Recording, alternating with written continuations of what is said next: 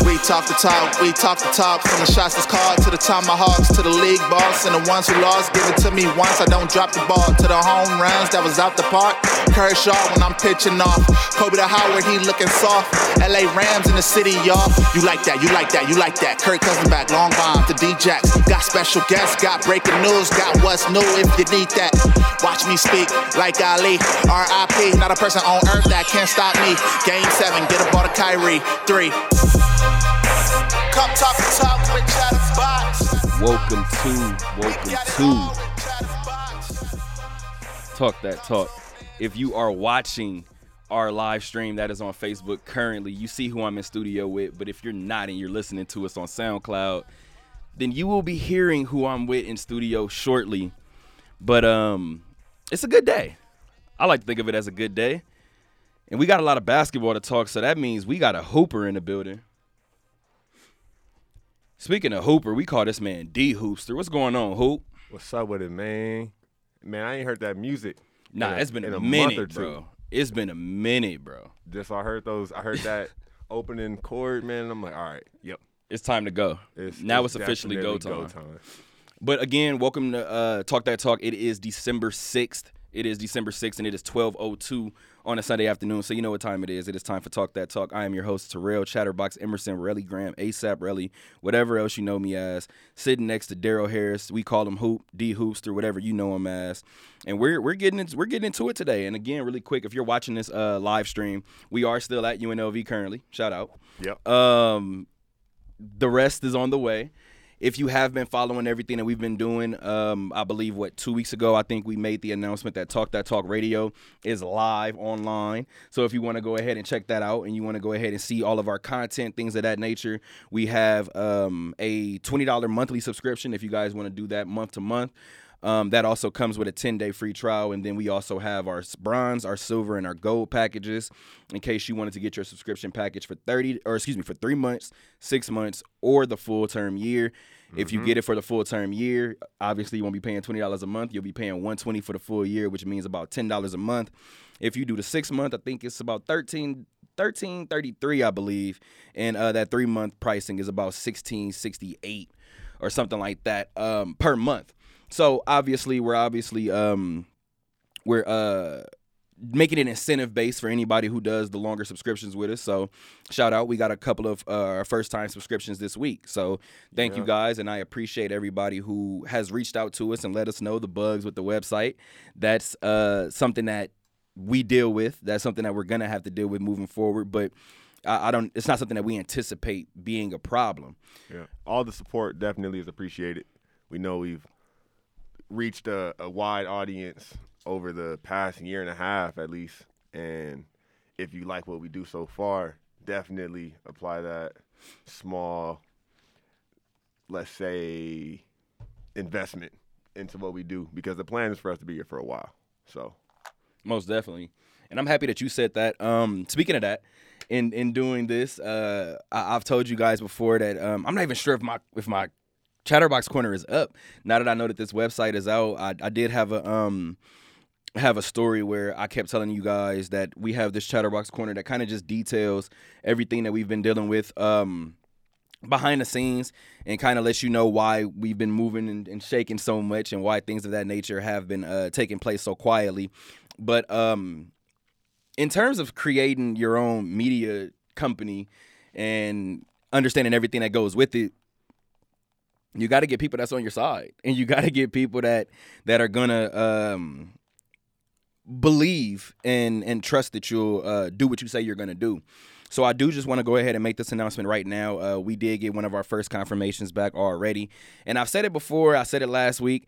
You would think, considering that we graduated from UNLV, we have 2 more people on staff that are in the process of graduating this month. So shout out to Tyler Scher and shout out to Salim Dweck, who obviously isn't in the building today. They're making sure that they're wrapping up the final touches on graduation. And then once those 2 graduate, will be the first entity that reached their hands out and was willing to go ahead and give us a shot. That hasn't been the case. We'll get to that shortly. Give me about 10 minutes and we'll get to that, trust me. But I do want to say shout out to this particular organization. I reached out to my dad and was like, can you guess the first team that reached out. He was like, "Oh, it's not close." He said the Aviators. I said, "You're right, 100%." So shout out to the Aviators. Shout out to Don Logan. Shout out to Jim Jimma. Shout out to Fran Reardon. Just shout out to the whole staff. Shout out to the whole team. Definitely. Real recognize real. You dig. So we will be taking care of some Aviator baseball starting in March of 2021. So all of those emails did go out. So hopefully we'll be bringing you guys full coverage for everything that we said we were going to do, which is Las Vegas sports and entertainment and everything that is Las Vegas culture. So we got some things up our sleeve for sure. And definitely, I would say it's a great starting spot because both of us building a brand. For sure. And culture in Vegas. And we're locked in with them. That's good news, man. Let's do it. I'm ready to go. Normally, you guys know how this rocks. Normally, the first 15, 20 minutes or so, we try to give you guys a little bit of just insight into what's been going on with us. As we say it all the time, we use this radio show as a therapy session almost. So I don't think you're going to get a full 25 today because we have so much sports to talk. But I do want to say really quick, I was on the phone with somebody recently, and she was absolutely, like, floored. But if you're watching this live right now, this is kind of what it looks like. They call both of us on a real natural hair. Facts. I'm getting my hair braided. Life. I'm getting my hair braided as soon as we're done with this. So, Facts. Yeah, that's what I'm in the middle of right now. There will be, let me actually say this right now, too, while I get this out the way. There will be no radio show next week, at least for the time being that I'm, at least for, I guess at the present moment, I'll say. We haven't been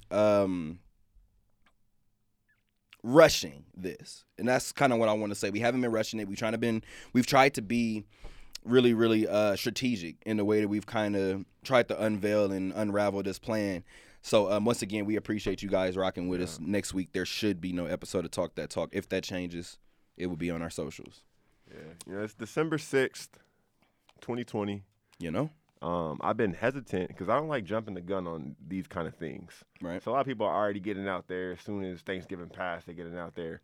But I just want to I'll embrace the spirit. Happy holidays, everybody. Happy holidays, y'all. Happy holidays. Happy early holiday. Happy late Thanksgiving. All of it. It's 1 million birthdays in December. Oh my gosh, bro. No, once it hits September, just no empty space. Once on the calendar. It hits September for me, it's just like, fam, all the way through December. I'm like, and I got birthdays up until Christmas Eve. Oh yeah, for sure. It's busy. Christmas Day. Honestly, fam, now that I think about it, I'm like. Christmas Day to the 30th. Mine might go to December 28th. All right, we gonna get off of this because I'm not getting all of y'all gifts, so we not gonna sugarcoat that. But that's a podcast conversation. But as I mentioned before, we're gonna actually jump right into things right now. I want to give you guys a quick little score update that around week 13 in the NFL, and then I'll jump into some college sports, and I think that should be interesting. We've kind of had a routine going on where we usually start with Las Vegas sports, college specific, and then we trickle our way into the more national sports. So that's similar to what we're going to do today.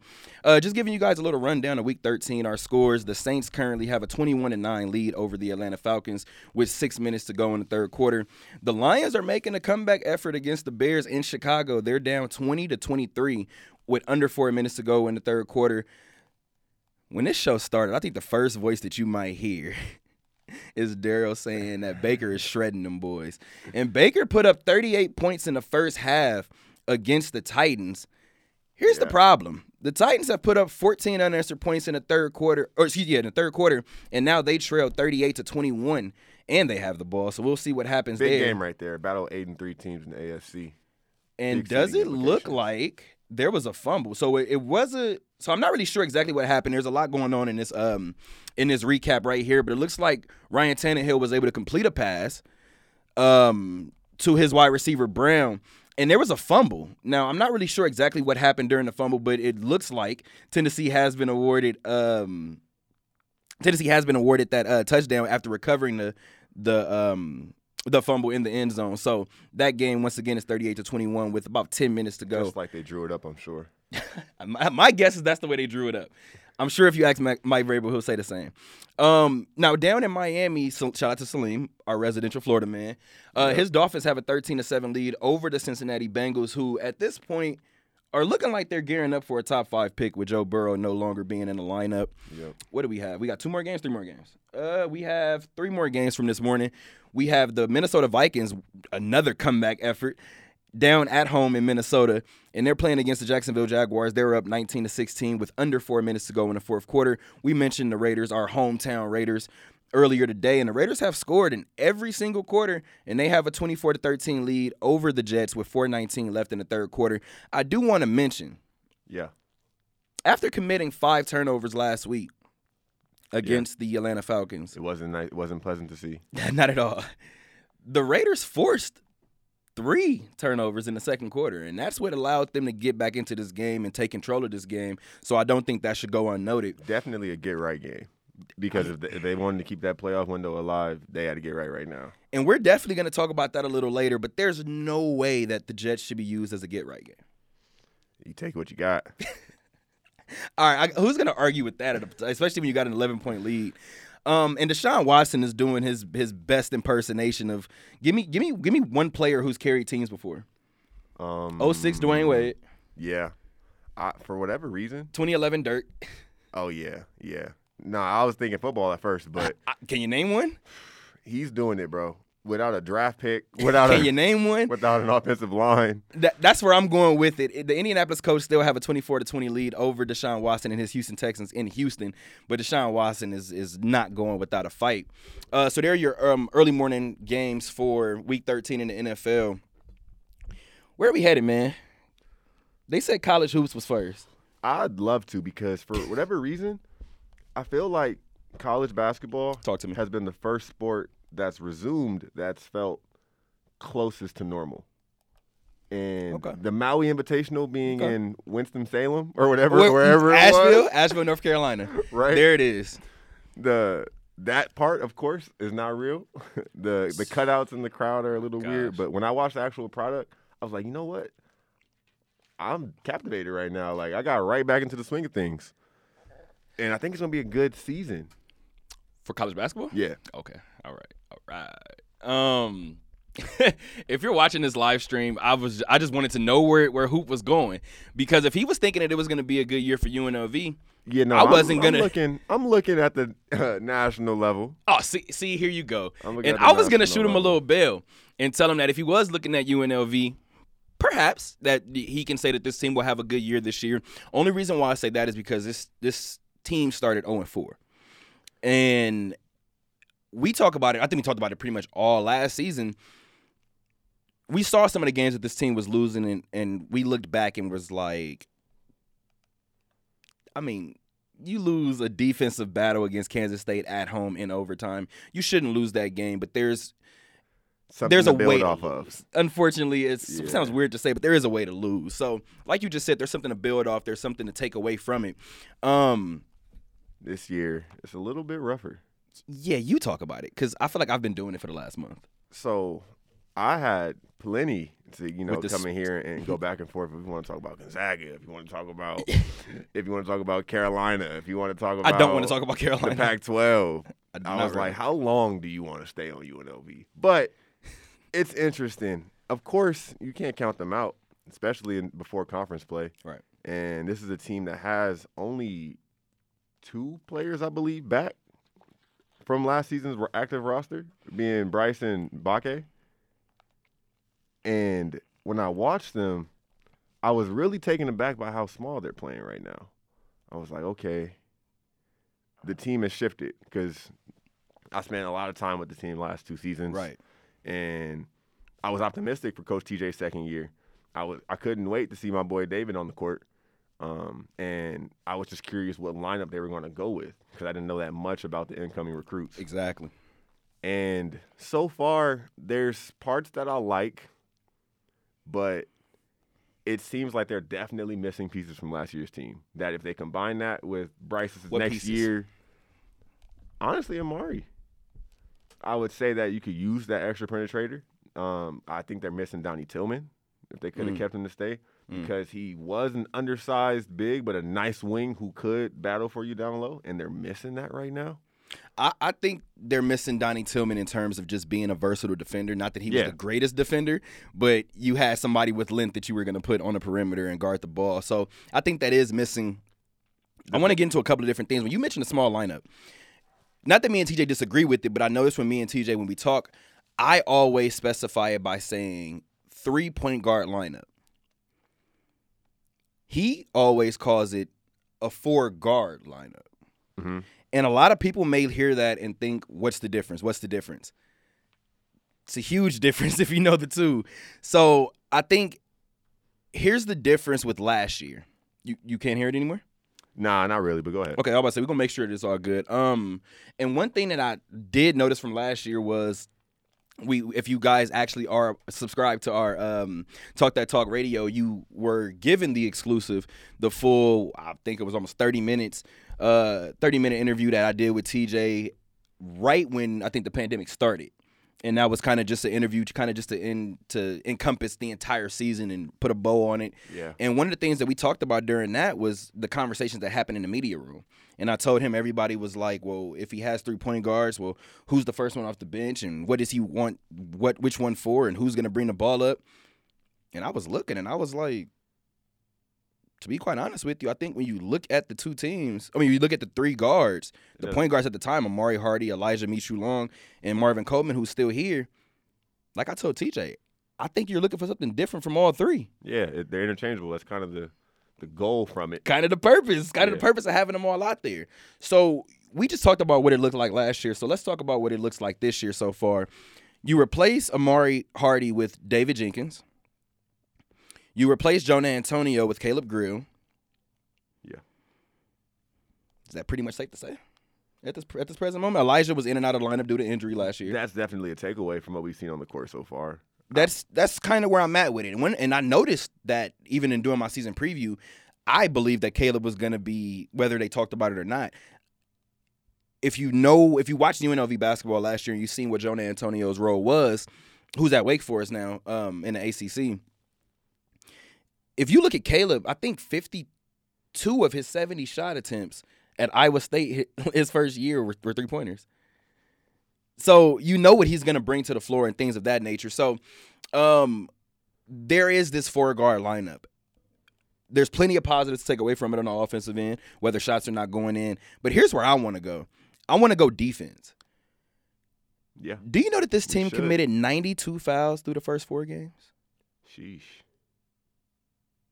92. I looked at that stat, and I thought I was wrong. I think the team has had 24 twice, 25 once, and 19. It was pretty glaring against... Well, in the first 4 games. Yeah, against, like, the second half of Carolina. It was like, okay, wow, they can't do anything to stop the post feed. Right. And when you got a team with bigs like the way they do, it was just textbook from that point. And that is definitely an issue. They did kind of maybe get on track because they picked up a win yesterday against Kansas State. Right. And I had been waiting for the game where David Jenkins went off. I hit up my boy Chuck because he's a huge Carolina fan. Okay. And I was like, in the second half, early second half, we got out to that great lead. And early second half is going the other direction. And I was like, yeah, unless David goes off, we're toast for sure this game. 20+. 20+? Guaranteed Yesterday, 20+. he did knock down 7 threes. So they have a life. And if anything, we should definitely look at last year's team and notice that Coach TJ will switch the lineup up as the season goes on. Oh, no, 100%. So what we're 100%. seeing right now is maybe what he was most comfortable with, but he believes that if you earn playing time, you'll get on the court and he'll make adjustments if he doesn't think it's working out. We've had this conversation before, and TJ, I'm sure he's never going to apologize for being this way, which is a good thing. But we've talked about it, and we've talked about players last season speaking about practice schedules and practice times and durations of practice and amount of practice, things like that. So it was told to us and it was made clear to us very, very early that TJ's intense, and that's kind of where we're at with it. Is it possible, because I understand TJ wants to, and that's what happens when you go to a place like South Dakota State and you have NCAA tournament success, or you have conference success and you get to the NCAA tournament, I'm sure you want to get back there. And Definitely. people can say maybe this was the flaw in Marvin Menzies, but Marvin Menzies spoke about getting better each game, working, understanding the process, understanding that it's not going to be a one-year jump, things like that. You hear Coach TJ and his staff saying the exact same thing.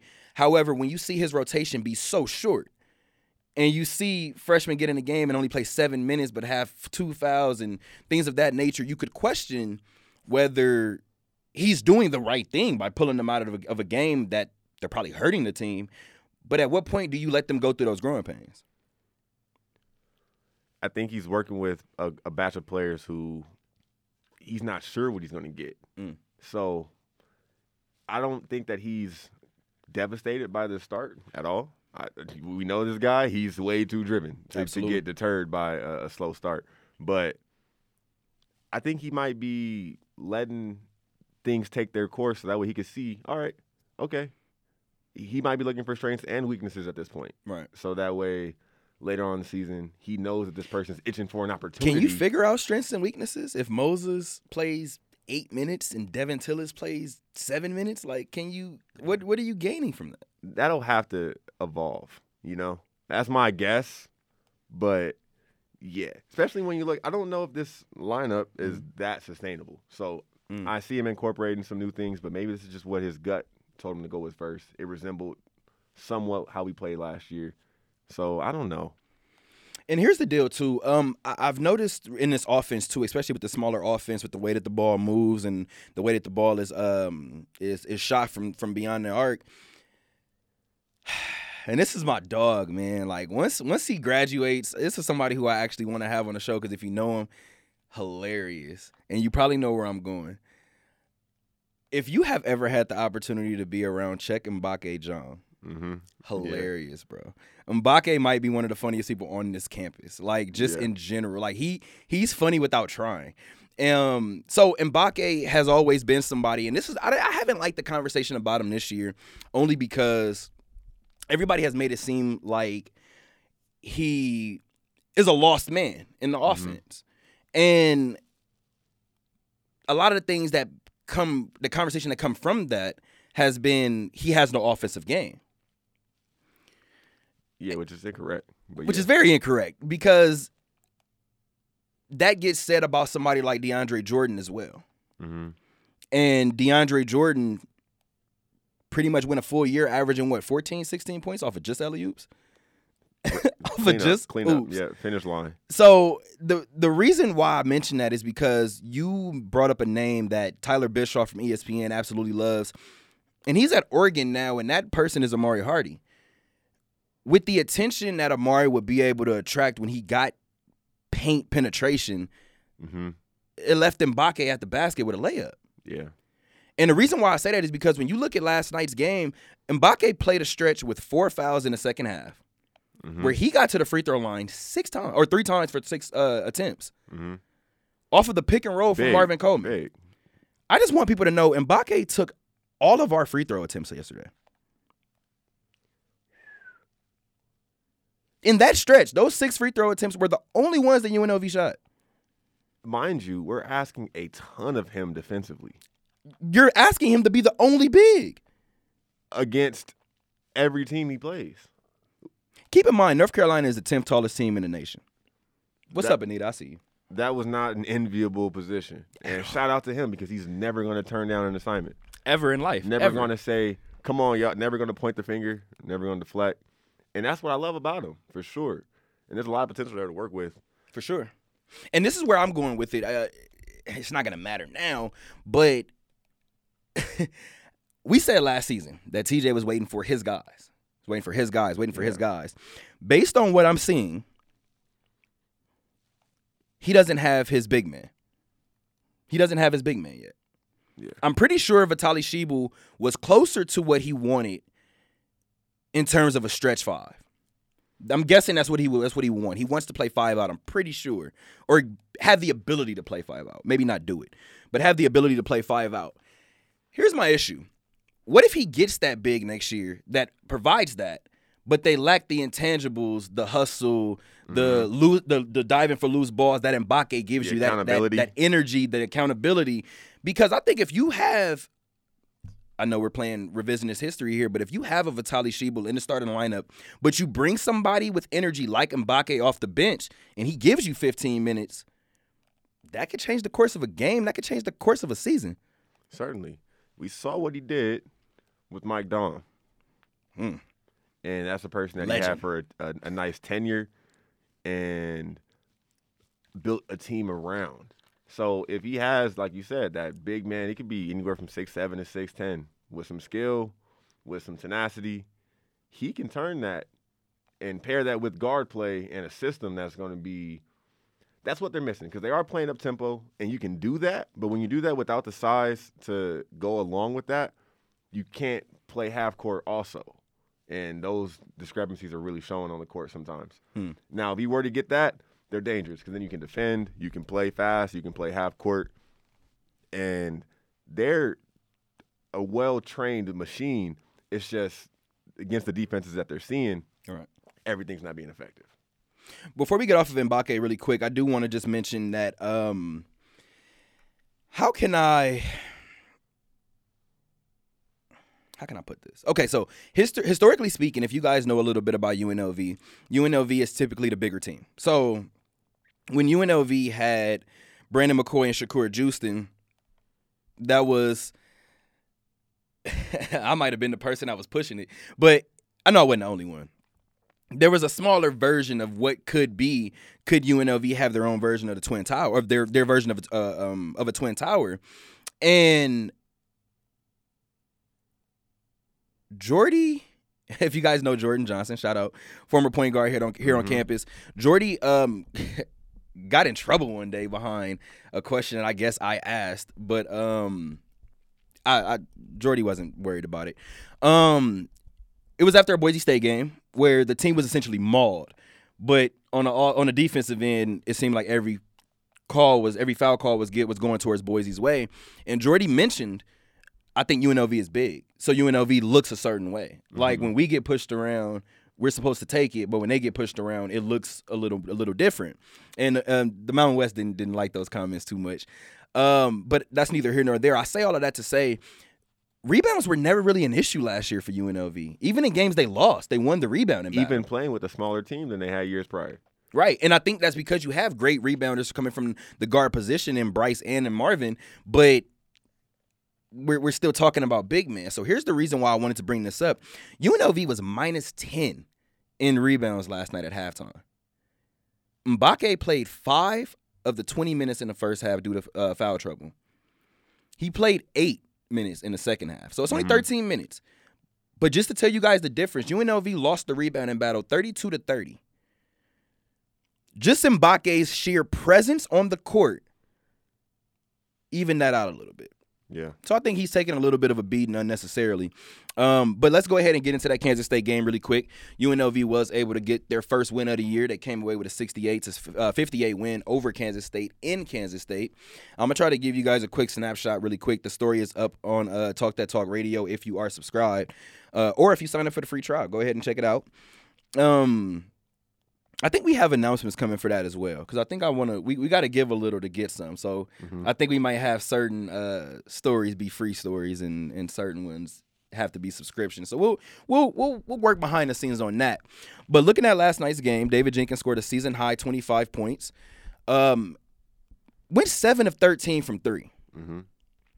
That's the second time in 3 games that UNLV has had a player record at least 7 made 3-pointers in a game, and I believe it was 12 years or 7 years from the last time that had happened. Don't quote me on that.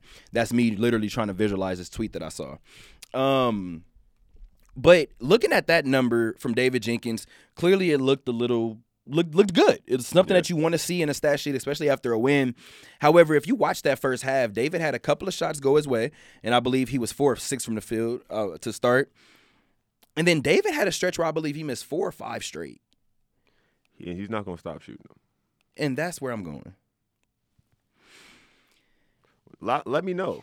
Tell me what you think about that. Why? Tell me what you think, because I always do I just check the temperature on UNLV on Twitter, and Don't do that. Seeing, folks who are unfamiliar with who Right. these guys. Who's number 3? Like, who said he could shoot that much? So That's hilarious. what do you think? Because Well, and knowing his personality, Right. knowing what he's done behind the scenes, right, you want him to build up his confidence. right. When do you tell him, all right, To rein it in? That's the question. Like, I would assume that coaching and I hate to say it, but that's exactly where it goes. It goes to coaching, and it goes to having that level of awkwardness because you know your players. Mm-hmm. And you just mentioned it right now. If David Jenkins is one of those players that needs volume shots, he might have to take 15 a game. Yeah. So Exactly. I'm not really sure if the conversation in the locker room is if you're not Bryce or David, if you don't have an open look, I don't need you attempting to get to make sure that we get to this number of shots. Because I think when you look at UNLV play, if Bryce and David Jenkins shoot the ball 15 times apiece, that might be this team's best road to wins. Is if Likely, those two a score. lot of possessions with their shot would be the best turnout. It was a wire-to-wire win yesterday, but Kansas State tied the game up, I believe, 4 or 5 times. Every single time UNLV gave the ball to Bryce and moved. Yeah. And that was Coach TJ's, one of his remarks leaving Maui Invitational was, we just want David to be that kid from Tacoma Right. that fell in love with the game and plays his game. His game is being aggressive and taking chances, taking shots. You got to take some to make some. Right. And we saw him knock him down last night. Maybe it's a confidence builder. Maybe. And what I will say is that he's upped his scoring in 3 consecutive games, so that's good to see. Has 7 in his season opener and then have 4 the following game and has scored in double figures every game since. I believe it was, 14, 18, and 25 last night. Bryce also came into the game actually leading the team in scoring with 21.5 points per game. But he added 18 points. But here's the reason why I want to talk about Bryce. He had a great stat line yesterday. Continuing to round into form. And I think people don't understand how young Bryce is. Yeah. And A true didn't miss a year, didn't skip a year, didn't redshirt a year, came in as a true freshman already with playing time, and each year earned a role for himself to where now it's like, okay, Bryce, you got it if you want it. Right. And what's interesting is watching left-handed basketball players is so funny to me because everybody doesn't get the James Harden love. Yeah. And it seems like every lefty, when you watch them play, I shouldn't say every lefty, but when you watch them play basketball, it seems like because they're left-handed, there's just a level of awkwardness that comes with them. Yeah. And I think we grew to love Manu's game, but Manu Ginobili had a game at first that we were like, dog, what is this? Yeah, this is it's- 0304. yeah. Like, what is going on? Like, It's what is this? What is this traveling that unorthodox you're doing? thing, you know? Right. So it's funny that we say that because there were times during that Kansas State game where I'm looking at Bryce spin it to the lane and shoot a turnaround jump shot, and I'm like, if anybody on the team is going to take it, I want him to, but that shot looks horrible. And when he does it and it falls, and it's like, what are you going to do? Yeah. Like, if it falls, what are you going to do? And that's actually the area of his game where I'd like to still see the most improvement. It's just the consistency in his release. Right. He's a pretty good shooter, but his release isn't the same every time. Sometimes it's sharp, sometimes it's not. Right. But I love what I'm seeing everywhere else. He's very shifty. He's really explosive for his size. My allergies are You saw he came down with 8 rebounds yesterday, 6 assists. and he's only 6'4", 6'5", Right. on a good, But the burst is there. He's comfortable handling. He can get off of 1. He can get off of 2. I got out of my seat against Carolina when he got that and 1. My God. It Oh got my me out God. of my seat. I'm like, okay, I don't want to, But be he's the done first that. to put him on big boards. But am I the only He's person that saw done that? Am I the only person? And going back to his shot, like switching, I feel like we see certain players in the league do it. Of course, we see Steph do it. Steph can kind of shoot from a variety of ways. Tyler Hero, I think we're learning, can do it. I'm going to give you a name, and hopefully it doesn't freak you out because of the way that this person ended their postseason run. But I look at Paul George. Mm-hmm. And granted, it's Your another boy. number 13. Here we go. That's my guy. But Anyway, and let me say this really quick. Let me go ahead and jump in real quick. Everybody who, whenever they talk about Paul George, they always be like, "That's your guy. That's your guy." I can't get away from it, so it is what it is. It's fine. It's the ex you can't. You no always facts. tied to. Facts, bro. It never fails. It's like that's the one ex that I got to deal with. Giving you guys a quick little update, really quick, before I finish this Paul George story. The Raiders are only up by 3 points after the Jets did cap off a touchdown drive with the 2-point conversion, and now they trail 24-21.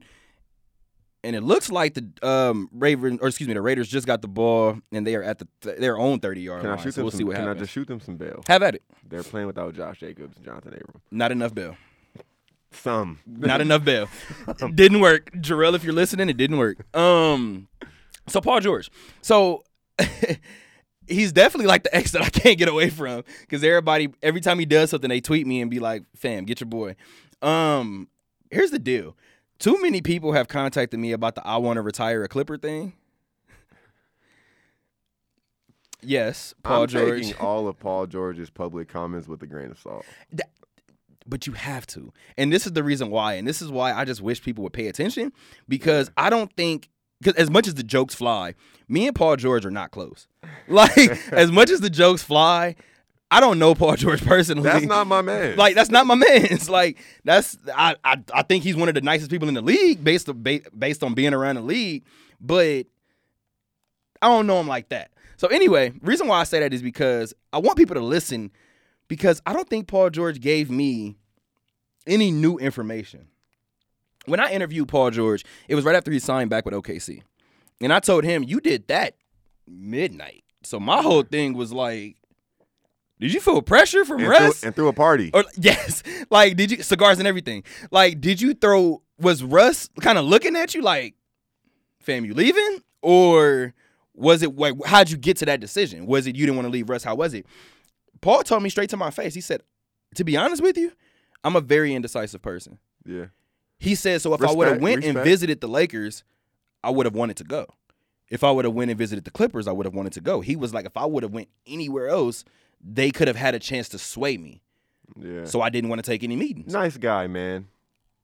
Nice guy, but he told me to my face that he's indecisive. So when Paul George says that he is in it for the long haul in Indiana, and then he says that he wants to and then he says he wants to retire as a Thunder, and now saying that he wants to retire with his favorite hometown team in the Clippers, similar to what Hoop just said, I take it with a grain of salt. I mean, the man just told me to my face that he's indecisive. Yeah. And we already know that this season for the Clippers is honestly make or break. Not in the sense that their back is against the wall next summer, but if things don't get right, quickly. That's probably going to be a recurring theme on this show. But if things don't get right with them this season, yeah, it's a couple independent thinkers on that team that are going to go their separate ways. Independent thinkers is a nice way to put it. We're actually going to get into some basketball talk hopefully by the end of this show, but let's go ahead and wrap up. Reason why I brought up Paul George when talking about Bryce was, if you look at Paul George, his release is never the same. Like, Paul George, in my opinion, with Melo aging, Paul George is the smoothest player in the game. What I mean by that is every time Paul George takes a shot, I think it's going in. Every time when Melo was in his bag, anytime Melo took a jump shot, I thought it was water. So that's where I feel like everybody should kind of take me at my word. Like, I'm not saying Bryce and Paul George, I'm not comparing the two, whatever. I'm talking about ability to change his shot. Paul George has a shot if Giannis is on him. He has a shot if Ricky Rubio is on him. Those shots are completely different. He has a completely different shot if he's wide open. So Paul Pierce was another person that was that way. You look at his jump shot and it's like, it changes. Like, it switches every now and again. So that's what I kind of get when I see Bryce. I see somebody who will probably not have a real set jump shot. Like, you look at Paul George, you look at Paul Pierce, and it's like 2K status. What's their shot signature? Yeah. It changes. It's not really a set one. And kind of to their credit, it's because they have versatility and 100%. The ability to, I'm actually about to dribble out of this like triple drive step and create something. Exactly. So they're not a specialist of just a shooter. Exactly. Overall games, and you know how the mind works. And it's funny that you say that because when you mentioned the triple threat, it's funny because I remember, shout out to Coach Azam, Ed Azam in Westchester High School, because, and I believe that I dealt with the John Wooden of high school basketball, and I stand by that. If you know anything about LA high school sports, Ed Azam in high school basketball, that's a legend. That's Phil Jackson-esque. So being able to be around him, being in his practices, just listening to him, he's chewed me out a million times. In high school, watching him develop those players, I don't know how many times that I've watched Coach run through certain things and chew into players for not having their feet set right. Oh, yeah. And you may be listening to this wondering what I'm talking about. When Daryl said the triple threat, that means there's 3 things that I could do here. Mm-hmm. You should be worried about 3 I things. haven't even initiated my dribble yet. And you should be worried about 3 things. You should be worried about if I'm a pull right now, Yep. if I'm a blow by you and get to the cup, or if I'm a play make for somebody else and facilitate the ball. Might get hit with the screen. Never know. So I watch Coach get into that and drill high school players about making sure their feet was set in position for the triple threat. Here's the issue. It seems like UNLV coaches were telling Bryce that for at least a year and a half. Mm-hmm. And now I think there's something there. He's seasoned, a bit more seasoned now. For sure. The game is probably slowing down for him. I think we can definitely think off the top just of a couple instances where he got called for a traveling. For sure. Off the catch. For sure. Just because he's eager, he's going to get it going. Or Now you're offensive seeing foul it being out of all. control. Yeah. Or leaving off of 1 foot, and we're seeing the poise Right. a bit more, and we're just getting started. This dude averaged 21 in conference last year, first team, Second in the league. and that was coming into the conference play, not even the starting rotation. So Absolutely. So that's something definitely to hang your hat on. And I think the last point that I want to make so we can get off of UNLV men's basketball is Caleb Grill. You mentioned who is number 3 and who is this, why does he keep shooting, all these different things. Caleb Grill is from Wichita, Kansas, and he's shown moments where he's not, or he's shown early this year where he's not afraid of the big moment. Mm-hmm. And I think going back to what we said before about Jonah Antonio, whenever we needed a big 3, making sure that the ball was it's always seemed that way because TJ's offense clearly works because the amount of open threes that they got last year, insane. Like the amount of open threes that Amari and Jonah had, unbelievable. So now you look at this season and you have a person like Marvin Coleman who's not necessarily a 3-point threat, and then you have Bryce who creates most of his damage from penetration points. It creates that avenue almost for who is going to be the shooter, especially if David Jenkins isn't knocking it down. Caleb or is if your they're only going to play answer. him tight. Yeah, so True. yeah. Absolutely. So we said all of that to say that UNLV is now 1-4 to start the season. They do have a 2-game homestand beginning on Wednesday with Eastern Washington and then ending on Monday with Pepperdine. And then Mountain West play starts. So we shall see what happens in UNLV men's basketball. Over in the women's side, new head coach, Coach Lindy, and I'm not even going to attempt to pronounce her last name right now because I do not want to get it wrong. And the reason why I said that is because we're going to have Duna on one of these episodes really, really soon. And Duna's the person who's covering UNLV Lady Rebels here on campus. And they took one on the chin yesterday. To number 2 Stanford. What are you going to do when you play the number 2 team in the nation? Yeah. But I will have Duna on. You got to charge that one. to the game. I'm going to go ahead and have Duna on in a couple of weeks to ensure that everything is looking good in terms of UNLV women's basketball. I do want to update you guys really quick on what's going on here. Yeah, we got a development situation. In New York and at MetLife Stadium. We got a situation. Ah, man. I'm not really sure what to say, how to say it, or what's going to come of it. 15 unanswered in the 4th by the Jets. Sam I Am. Go ahead. Is playing for his spot maybe, but the Jets are up 28-24 against the Raiders with 5:34 remaining in the 4th, and the Raiders have scored once in the second half. So the Raiders have been outscored 15-7 in the second half, what Hoop just said. And the Jets actually just scored this touchdown on a 1-yard run by Ty Johnson, running back formerly of the Detroit Lions. The Raiders fumbled the ball. I don't really know how else to say it. Henry Ruggs has, earlier in the game, in the first quarter, mind you, in the first quarter for the Raiders, after falling behind 7-0, Derek Carr has the offense moving. Darren Waller is pretty much the focal point of that first drive. Yeah. And then you have a short slant that literally bounces off the hands and, if not face mask, of Henry Ruggs. And it lands in the defender's arms for the Jets. And then we have on this 3rd and 6. Excuse me, allergies are tearing me up right now. Good. I got a COVID test yesterday, guys. Just so you guys know, I got my COVID test yesterday. I'm negative. Everything's great. Lovely. So I just wanted to tell you guys that nostril thing, yeah, they can keep that. But shout out to everybody that's having to frequently get that. Absolutely, and prayers. But do what you got to do, man. And prayers and thank yous. Not enough thank yous enough to all the first responders, all the essential workers. Just everybody who's keeping this thing going. We appreciate you guys, and we truthfully don't know where we would be without you. Henry Ruggs had that mishap in the first quarter, and then he just had another one that might cost his team the game after fumbling in their own territory. So it looks like both of those turnovers might be on the first round draft picks' hands. This is a game that you were not supposed to lose. So it's not over yet. We'll see if Derek Carr can work some magic. And we shall see. And I'm going to actually lead us up, make sure we're catching all of this. So we will give you guys an update on all of the scores once this Raider drive is over.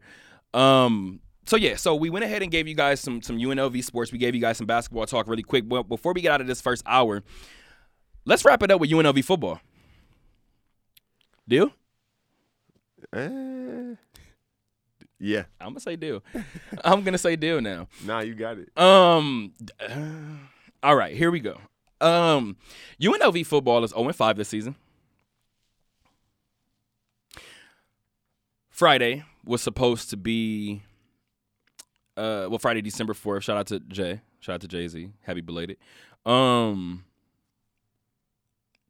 Rest in peace, Fred Hampton. You guys know how my brain is. My brain goes. Definitely. But rest in peace to Pimp C I learned as well. some information this year about that. Oh, yeah, 100%. Just, you know. Fred Hampton and Pimp C both passed away on December 4th as well, so I just want to go ahead and highlight those legends.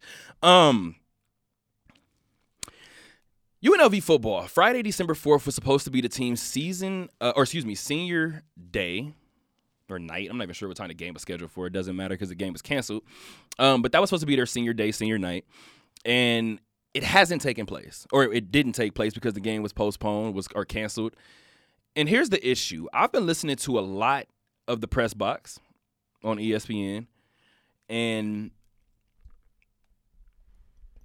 Tyler Bischoff and his co-host Adam Candy, who's actually in for Ed Graney, who was covering the Maui Invitational, and then he's in New York right now at MetLife watching the Raiders possibly cough up this game.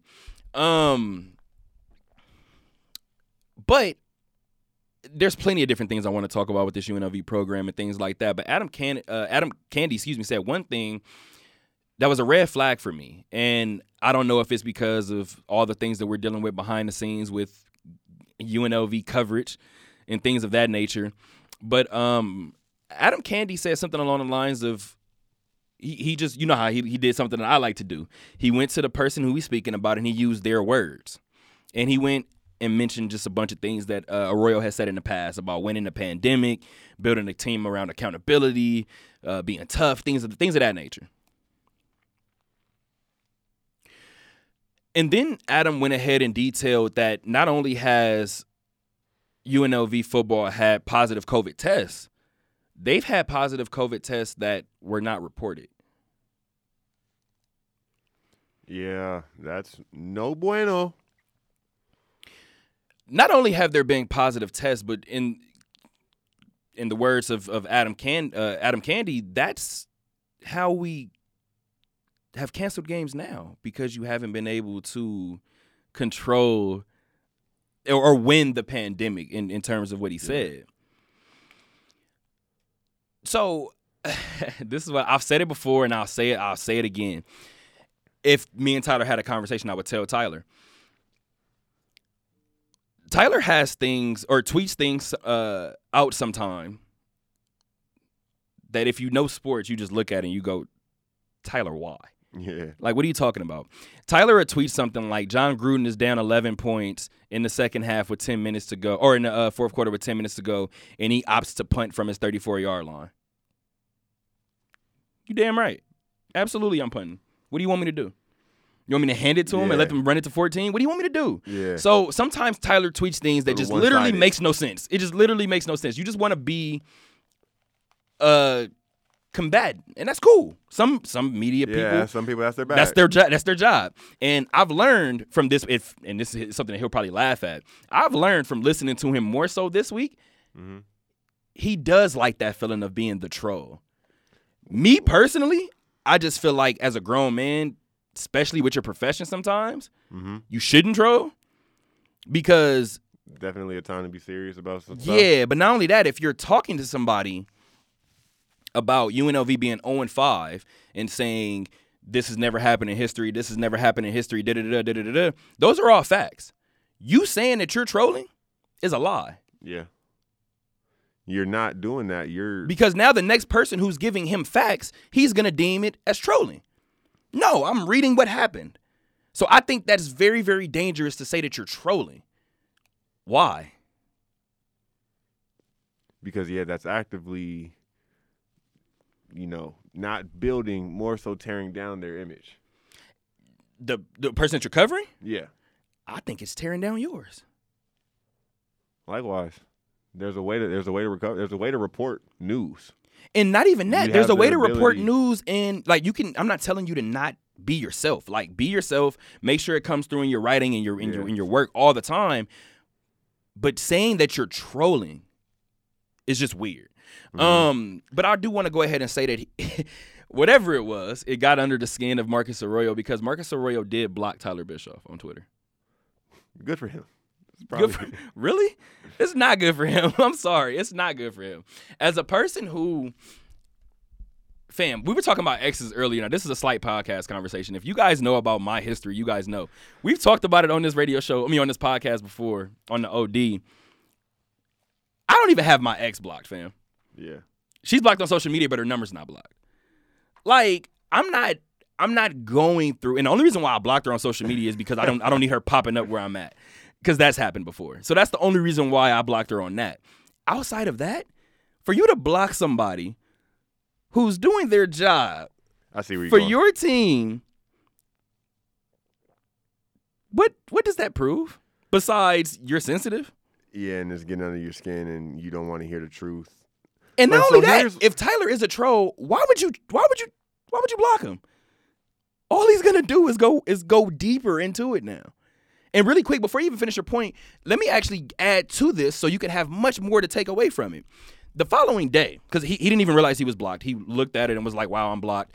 And he wanted to know which tweet it probably was. Getting blocked is such it's hilarious. Milestone. It's hilarious, if that was your bro. goal, or like if that's what you're really putting your energy into, because you were like, I got through. But see, that's the thing. That's kind of what he wanted. Like, he said that's what he wanted. Like, it's better for him. I just feel like people can do what they want with their sports reporting. I just think it's weird to cover a team and have a goal to get blocked by the coach. Call it what you want. Maybe it was just banter for the radio. We know how that goes. Yeah. Whatever. If that's the case, but cool. What I would have to say about that is it's kind of a reflection of how I felt about this college season so far, which is why when you say you want to go to UNLV football, I'm like, not really just because of them. We know they're not a powerhouse. It's all good. Right. And shout out, we know people on the team. Shout out to y'all. Keep working. But the NCAA we know how they are. Right. It's just really put these guys in a tough position because even like how I just juxtaposed that with basketball, I said it's felt the most normal because the college basketball team can very easily move as one. Absolutely. And protect themselves and go about their day, go about their business. That's impossible for a college football team to do. 50, 60 players plus 20, 30 coaches plus another handful of necessary people. So I don't put the onus on anybody individually because this is ridiculous times. I have very mixed feelings about the pandemic. Right. But it's tough because do we waste our youth? Do we waste our eligibility and not play when we don't know when we might get the chance again?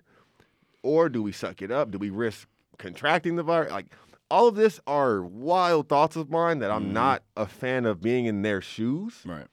So I couldn't imagine what I would do if I was, a player right now because it's a big decision to make. And I would probably lean on, no, I'm good. I'm good on this. Right. So it's tough because they're not given the means to do what they need to do like professionals are. Right. So we're holding them to a professional standard when it's just not fair.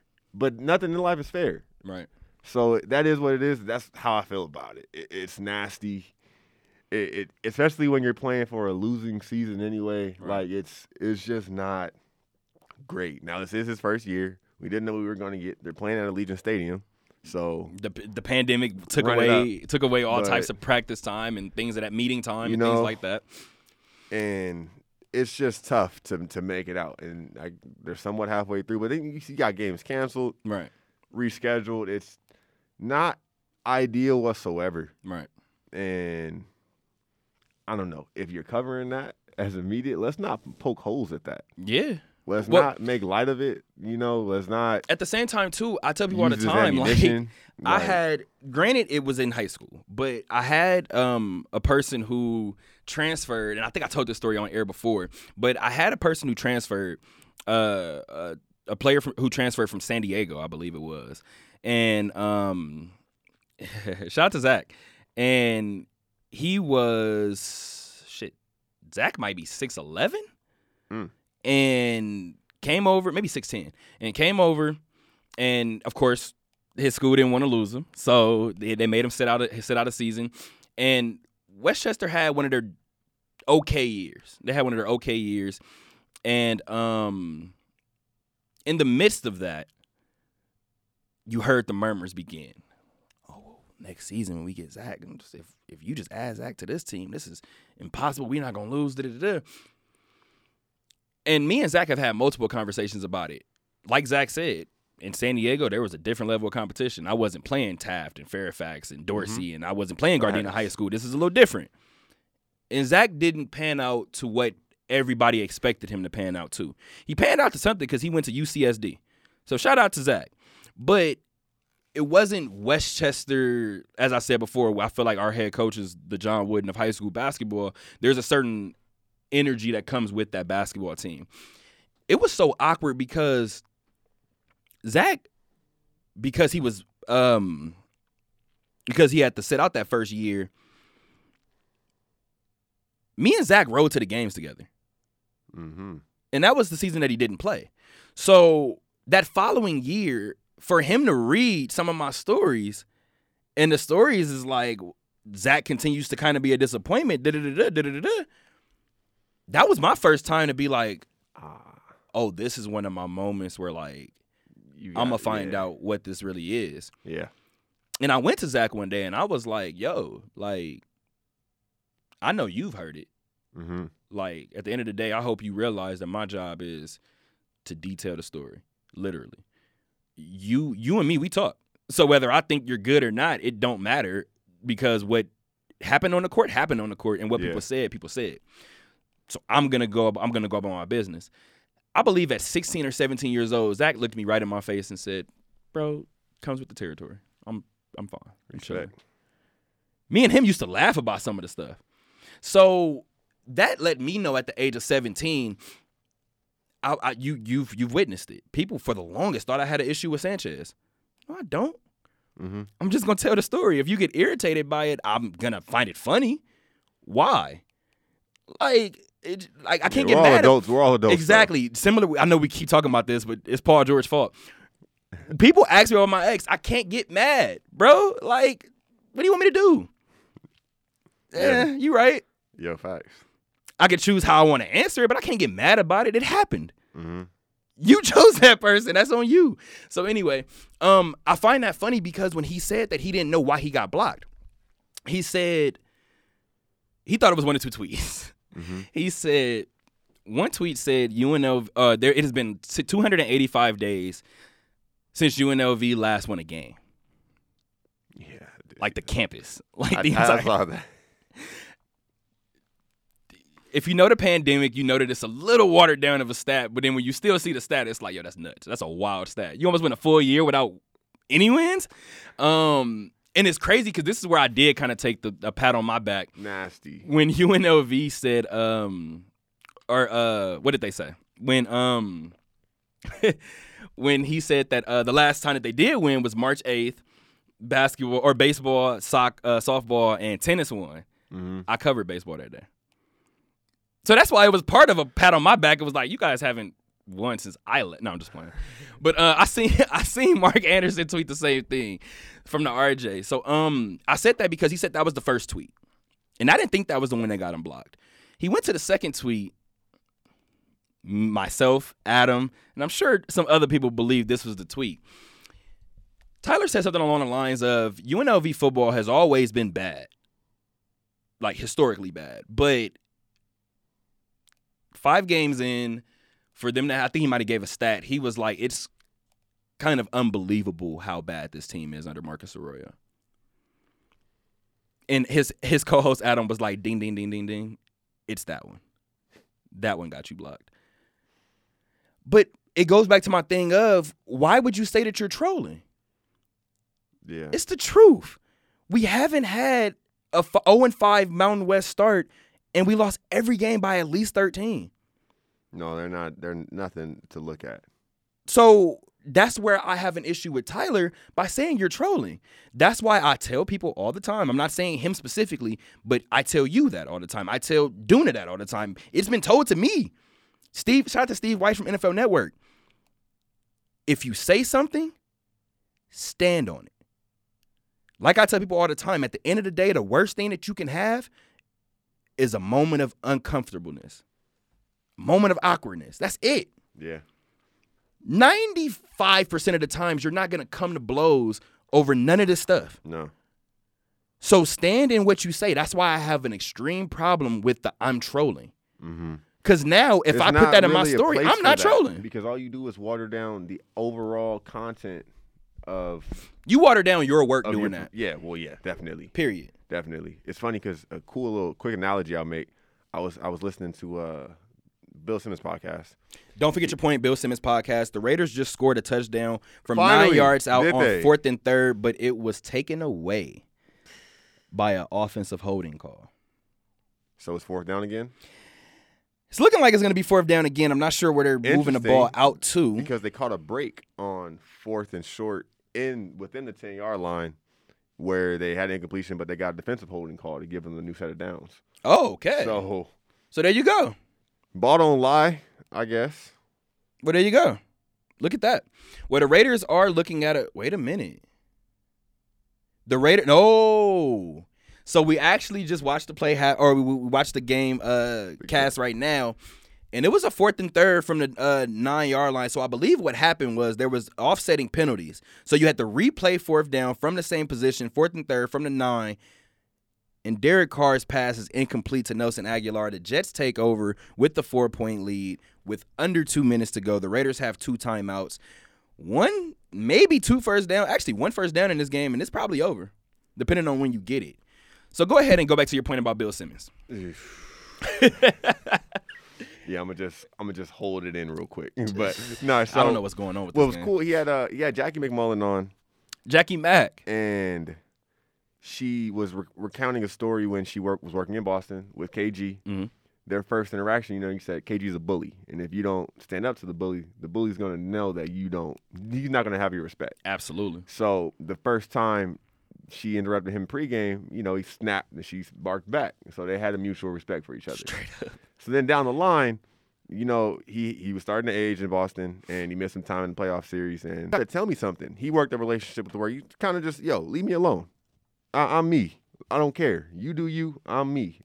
But she's like, do you want to work with me here? Because if not, I got to run with this story that you're washed. Yeah. Because that's what they're giving me. And right. That's what we're seeing. So if you want to work with me, we can, give the real spill. But if not, I'm going to do this. And shout out to her because I thought that was a very, insightful look into doing some hardcore journalism. 100%. Do you want a story with the first person response with a very factual information, or do you want to just run with what you're given? Do you want to let people tell your story? Like, that's kind of where that's literally, I've approached stories a million different ways. I've had to interview politicians. I've had to interview high-ranking city officials. I've had to interview coaches. I've had to interview musicians, producers. Like, it just doesn't matter. Yeah. When you're interviewing those people, if I ever get to a point to where I feel like I'm going to say something that you're going to disagree with, like, I'll put it this way. I've had a conversation with Juice. Me and Juice, now that he's graduated, me and Juice, we were cool when he was here. I hit up Juice when he didn't show up to TJ's press conference. And because me and him were close, I let him know beforehand, I'm running my story regardless. Tervel said he had class. You can argue whether that's true or not. I was like, Tervel said he had class. Forgot who else wasn't there. And I was like, and he had his reason. I was like, the only other one is you. So if you don't give me a reason, yeah, I'm going to say that you just wasn't there. And he left me on scene. It's going to look away. And that was the first time he's ever left me on scene. He responds. Yeah. So when he left me on scene, I said, that's his way of telling me, do it. Do what you want. That's fine. Mm-hmm. There's a reason. And I told people from the jump, when as soon as they fired Marvin Menzies, I said, Juice won't be here next year. And everybody was like, why? I said, because if you know anything about Juice, it's honor first. Yeah. The way they did Menzies, ain't no way he's coming back. Yeah. So that let me know everything. So that's one of those moments where you kind of tell them, this is what's going to get printed unless you give me something else to work with. I've told politicians, Tommy Lauren is one of those people for a fact that I've told, this is what's going to run.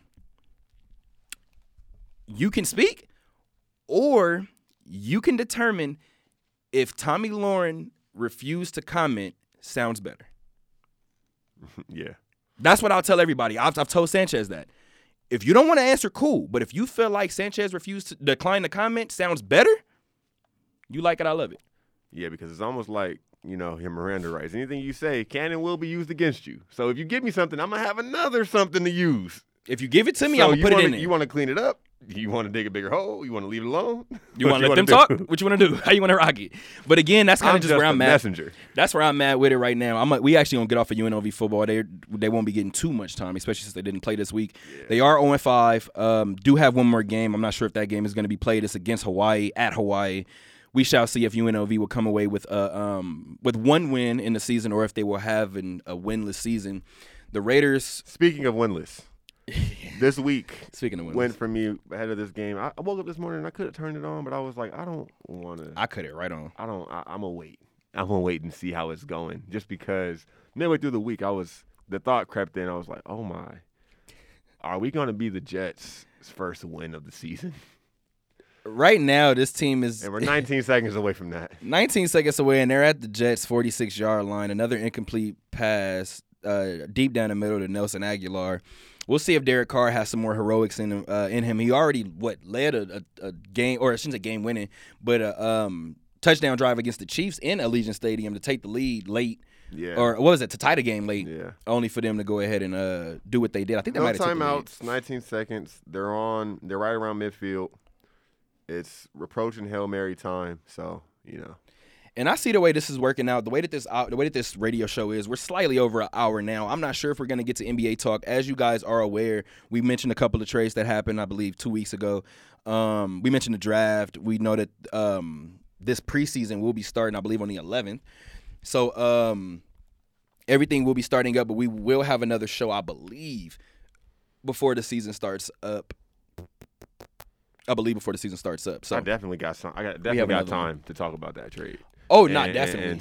I think what I want to do, I might want to do a separate show. I might want to do an NBA show and we'll do something separate.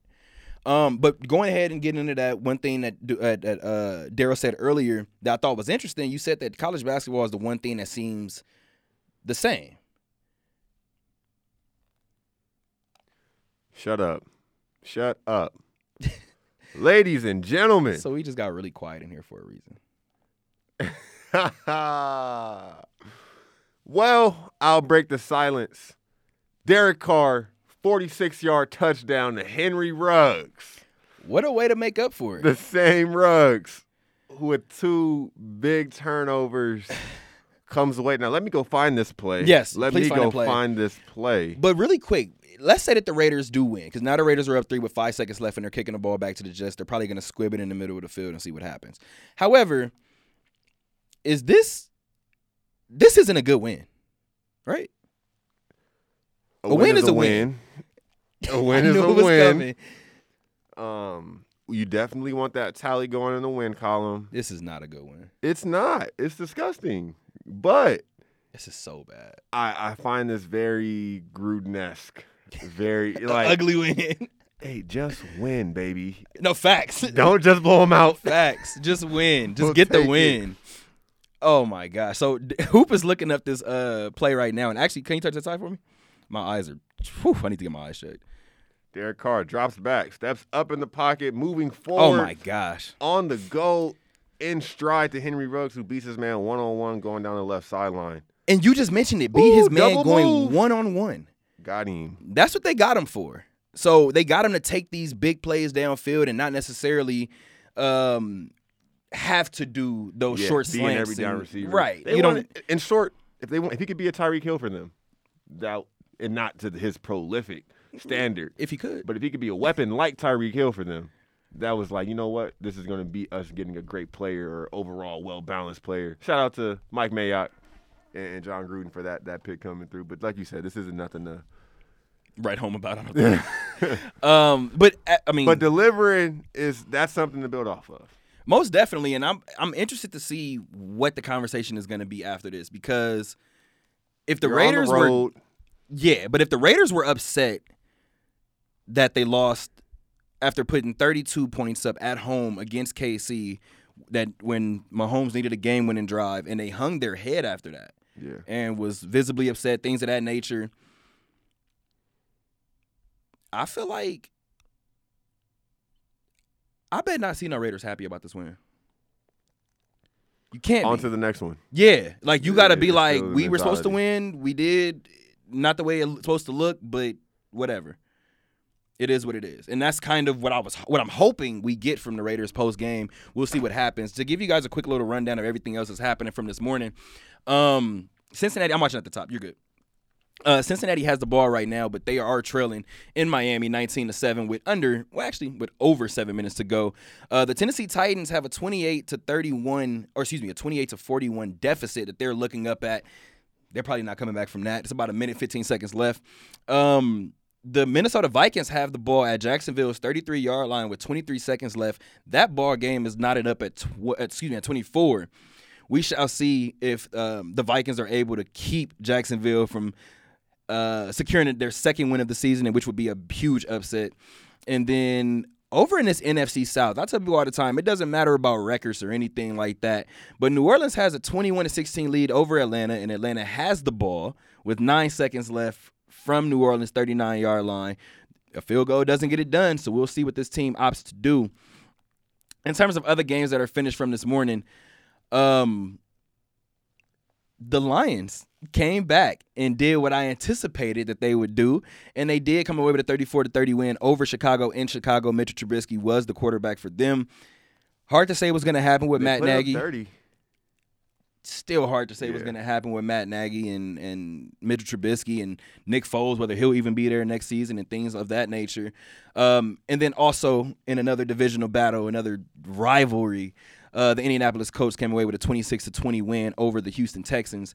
And that game just went final for MetLife, and the Raiders came away with a 31-28 win over the Jets.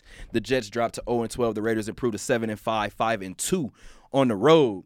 Where are we headed to next? We said Combat Sports was next, right? I think that's where we're ending it now. We're ending the show with Combat Sports Talk. I would hate to I didn't get to see much at all of that fight last night. Either one? I got off, man. I worked like an 8-hour shift yesterday. I got off and read some tweets and realized I didn't know what was going on with nothing. And I'm like, dang. This isn't fun. Nah, show enough. This isn't, but So wait. You talking about boxing and mixed martial arts? I didn't catch it, but like Okay. I've seen what's happened. Wait, in both? Yeah. In both. Okay, cool. So I'm gonna start with boxing, and I'm gonna start with the PBC Premier Boxing Champions. I'm gonna start with Errol Spence Jr. because I feel like that's what we need to do. Definitely. Round of applause. Round of applause. You know what? And that's another thing that we're trying to bring back when we go to Westgate. I want my drops back. I want my drops back 100%. So I'm gonna do my own round of applause Yes, sir. for Errol Spence Jr. because he did make his return back to the square circle last night. And he retained his IBF and WBO welterweight titles against Danny Garcia. Here's the deal. Like most boxing fans, I've been waiting to see Errol Spence Jr. make his return to the ring for quite some time. And in the midst of doing it, or in the midst of wanting it, how can I put it? I've been in a car accident before, not to that nature, not to that level at all. And I had some sort of like growing pains, whether it was driving again, whether it was, I had a stretch where I still tasted the airbag, like powder, like the dust from the airbag. Ooh-wee. So every time I PTSD. got in, it's 100%. So every time I got in the car for like 3 months, 4 months after that, I kept telling my dad, I was like, I taste the airbag. And my dad was like, you don't taste the airbag. You're panicking. Like, relax. And one can only imagine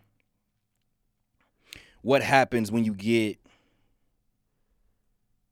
back into your profession, but your profession happens to be a brutal sport like boxing.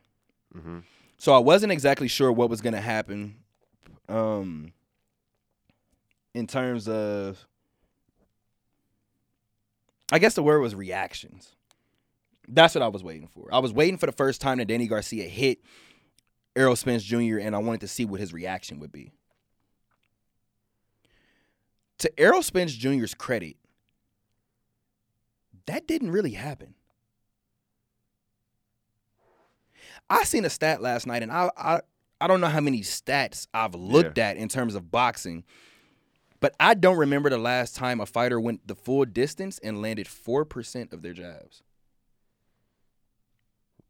That's a glaring stat. Danny Garcia landed 14 jabs in a 12-round fight. Where Spence definitely had the jab rocking. We cut the live stream off right now, but Just to put it, I just to put some numbers behind it. stared at who? Spence landed 20% of his jabs. How many did he land? Did it tell you? Total punches landed was one. See, it's on my notes. Wait. I have it here. Don't worry about it. Don't even worry about it. Was 187. Spence landed 84. Yep. He landed 84 jabs. Yep. So here's the deal. If you watch that fight, I'm going to give you guys a quick little breakdown. Again, if you go to Talk That Talk Radio, that story is up and posted to the site as well. But Errol Spence Jr., I noticed for the first half of the fight, he was digging to the body. Like, I thought for the first 2 rounds, maybe he would go to the body and then work high, low, work high, low. For the first half of the fight, I'm witnessing him attack the body.